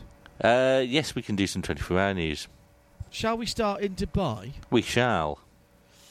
Thank you for all your support at the weekend, and it was a cracking race. Nick and I didn't see I got up early to make sure everything was working, so I was up at sort of 3:30, 4 o'clock on Saturday morning where I was. And just proving once again, Nick, how good the Audi R8 is. Another Audi R8 team winning at the Hankook 24 Hours of Dubai, the 19th running of the Middle East's 24-hour race. Yeah, I mean, it was a. I mean, I really didn't see very much of it. I literally just almost just popped in and popped out to the live timing wasn't in the press room at Daytona. But yeah, I mean, it's certainly they didn't get. It wasn't a massive win. I think it just got to be about a lap towards the end. 90 seconds. Just over 90 seconds. Some good battles in the classes. It was I'm looking forward to seeing the highlights this weekend. Yeah. So it was the Easter Lent Racing Team. That was Chris Haase, Reicher, Winkelhock, Zhou and Magnus ahead of the Proton Huber competition GT3R Porsche. As I say, they were 96 seconds behind. Century Motorsport won in GT3 Pro-Am and were third overall. That was the Lewis Plato headed team. Eber Motors second there and fourth overall. Century Motorsport won the AM in GT3, fifth overall with their number 14 BMW, so a good weekend for Century, with Santolok in second and Haas RT in third. Big win for the Breukers family outing. We've had 3 Breukers and a Fabian Dance. 11th, just outside the top 10. That tells you how reliable the GT3s were, actually. Just outside the top 10, and how many laps did they do? Oh, it doesn't say on there. So congratulations to them, because the 992 class is always very, very hard fought. They beat one of the local teams, QMMF, which is the Qatar Motorcycle and Motor Racing Federation. That's an HRT car, into second, but they won AM, and FAC Auto Tech were in third position. As Nick said, there was some great racing further down. GTX eventually went to the Ginetta G55 Cup Evo. The two Tomlinsons, along with Nico Prost, who jumped into that, and which Simpson would that have been in their team? That's terrible. I should know that. We were commentating on it not so long ago, but I've dumped it out my head. Michael Simpson, there you go, came back. Yes. And in GT4, Continental Racing by TTR won in a GR Supra, genuine GT4. That was the Russian-entered car. And in TCR, Simpson Motorsport with their RS3 won in that category. TCX, Colin White, the G55, got that car to the end. He'd have been disappointed that he didn't win TCE as well. Fantastic run, quite a long Code 60, but they still managed over 600 laps, and long Code 60 early on for barrier repairs when one of the GT, I think it was the 937, I want to say, went in early, one of the Porsches, and that car damaged the barriers onto the back straight, and 927 it was the Zorg Rennsport car, and that caused well over an hour of Code 60. There was a bit of a sandstorm at the start as well, which was quite funny for those people who didn't have to endure it, and it didn't stop the start of the race. Quick word about Daytona before we disappear, Nick. Another cracking event. It's got we don't have an event of the year in our end of season. Perhaps we should. We have race of the year. We have race of the year. I just thought the whole event, Nick, was fantastic. Every single race we saw was brilliant. Yeah, I mean, it was absolutely. Yeah, you had a fantastic couple of Mazda races. You had a really intriguing pilot race. I didn't arrive in time to see the VP Challenge, but I'm sure that was excellent as well. No, that was on the previous Sunday. Don't forget. Oh well, that was completely different then. No, I think it was a really intriguing race the whole way through. The statements by everybody that Cadillac were going to run away with it obviously didn't come true. I think Porsche would be exceptionally pleased with the performance, not because they won it, because they had all 4 cars really competitive, including the 2 privateer cars. I think at one point there were 4 of the top 5 were Porsches. Yeah. Acura obviously were minging about the... and who won the Rolex 24 Hours at Daytona then? No one hasn't finished yet. Well, the first car that completed 24 Hours was the number 74 Riley Ranch Resort LMP2. 24 hours, 4 minutes and 1.87 seconds. Now, there were 24 laps, surprisingly, down on the leader, but that's the first one I can see completed the 24 hours. Well, that would matter at Le Mans. It doesn't matter at Daytona, does it? Yes. So the rest of because the rest of them haven't completed the last lap yet. Haven't finished it. Yeah, they're still waiting to finish. Yeah. IMSA put their hands up and said there was a miscommunication, and they mistimed it. They showed it to the wrong prototype. That's what happened. I think that's probably true. We'll probably never get to the bottom of it, and I'm not going to criticise. I like Brian Till's post. Stuff Everybody happens. makes mistakes. Yeah. And more importantly, I don't believe it affected the result at all. No, I agree. Pipo Derani was very gentlemanly about all of that. He said the pass for the lead, which I think was Dane Cameron at the time in the car. Felipe Nasser finished it. Did he? Did Dane finished it off? That's right. He said it was outstanding and he couldn't have held them back. And then they went away, and even with the late safety car, it still worked rather well. Classes were just as exciting. Era Motorsport won a race-long battle with CrowdStrike, Riley, and United Autosport were in there as well. And the two GT classes were outstanding. Hugely. Well, I'm gonna have to say the GTD was outstanding. GT Pro just disappeared up its own backside, didn't it? As the only car that got anywhere near the actual end of the race by miles was that Risi car in the end. Well, it was fine until about the last 2 hours. Actually, you're right. But it was a very, very popular win for Giuseppe Risi. I think you spoke to him at once, and Joe spoke to him as well. I've not heard Giuseppe quite as I've not heard him say that much in probably the 20 odd years, nearly 30 years that I've been going to the States. So between you and Joe, you got a lot out of him. They won by a lap at the end, but that was more down to where the leader was than anything else. But they had the better part of a lap on the pole sitters e04 racing at the end. In GTD, a win for Winward Racing, who had a great weekend. Daniel Morad almost doing the double, but came second on the Friday race as well, which we've talked about with Riley Dickinson. And that was about it. Actually, that should have been a BMW win for Paul Miller Racing, but they cooked their brakes. They had an issue with their brakes, so the ABS stopped working, started working, stopped working, and the wheel got stuck on. And then the wheel got stuck on, and that was all she wrote. Tim, what's next?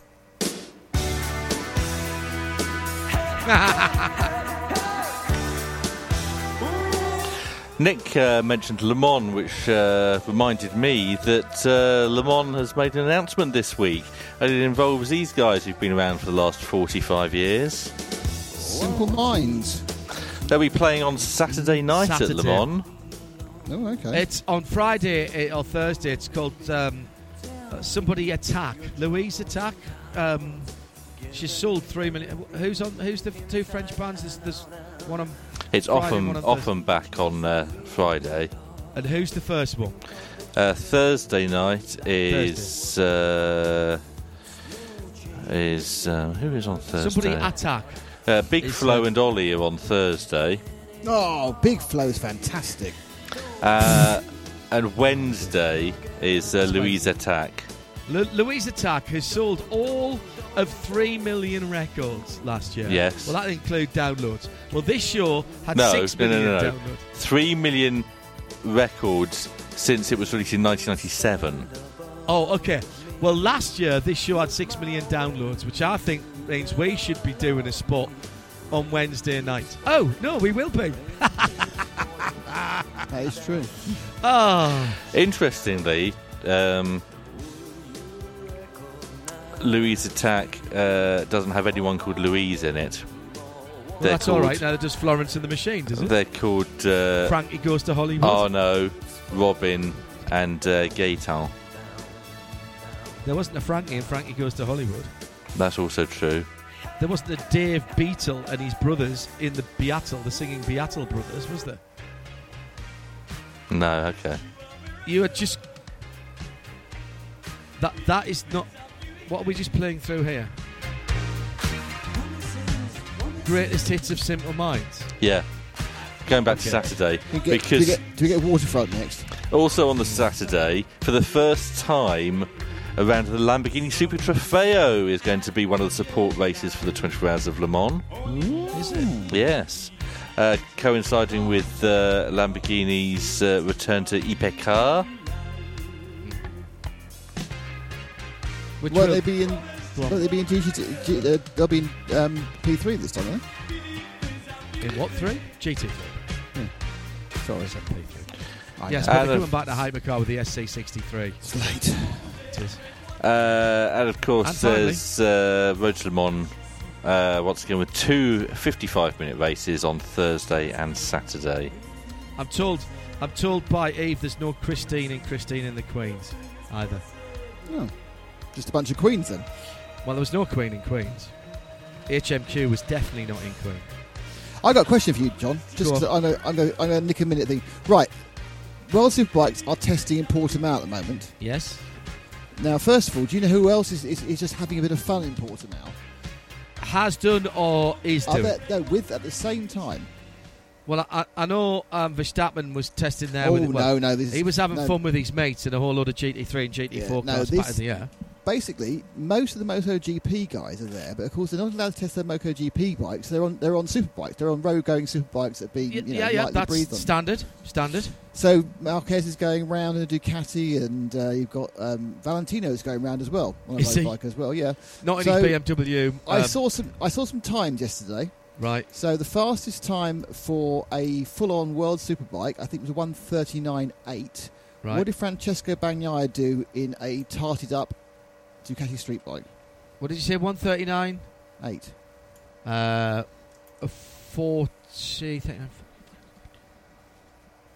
43. 4 seconds off. No, he did 42 flat. He did not. Because that's just he did not. Obviously, it's on slicks, but yeah, that's why they find that it's quite useful to do training on these road bikes now. They're so powerful. What did you do round Portimao and your tarted up street bike? Let's not go around with that now. Did you do? Did you break put 2 it this minutes? way, it would have taken him 6 laps to lap me. So you didn't break 2 minutes? No. Okay. That's for next time. Okay. Next week, Nick will be joining us from Cartagena in Spain after a track test of his motorcycle. Do not bin it on Wednesday because we need you for the show. Seems fair enough. Thursday you can do what you like. Thanks for that. We love you. Don't bin it on Wednesday. And we'll be back at the same time, 8 o'clock. And can I just say... Yeah, we haven't got any motorsport this weekend, have we? No. Can I just say that the current incarnation of Dave D, Dozy, Beaky, Mick and Titch does not include anyone called Dave D or Dozy or Beaky or Mick or Titch. So there. Well, Dave D was one person, of course. Yes. It wasn't Dave Comedy. It was Dave D, Dozy, Beaky, Mick and Titch. But tomorrow night, it's the same cast. And do we have the return of On the Grid tomorrow night? No. Oh, okay. They're having a good old long time It's still January. They'll be back soon. That sounds good. Back next week, same bat time, same bat channel. I'm tempted to say that there'll be no more Formula One coverage because we feel that they'll get more out of us talking about them than we. But I won't because we're not stupid and all about the money. Money. Speak for yourself. What's it all about, Nick? Money. No time to explain. The llama's off to bank a large cheque. This program is a Radio Show Limited production. For more, subscribe to Midweek Motorsport wherever you get your podcasts.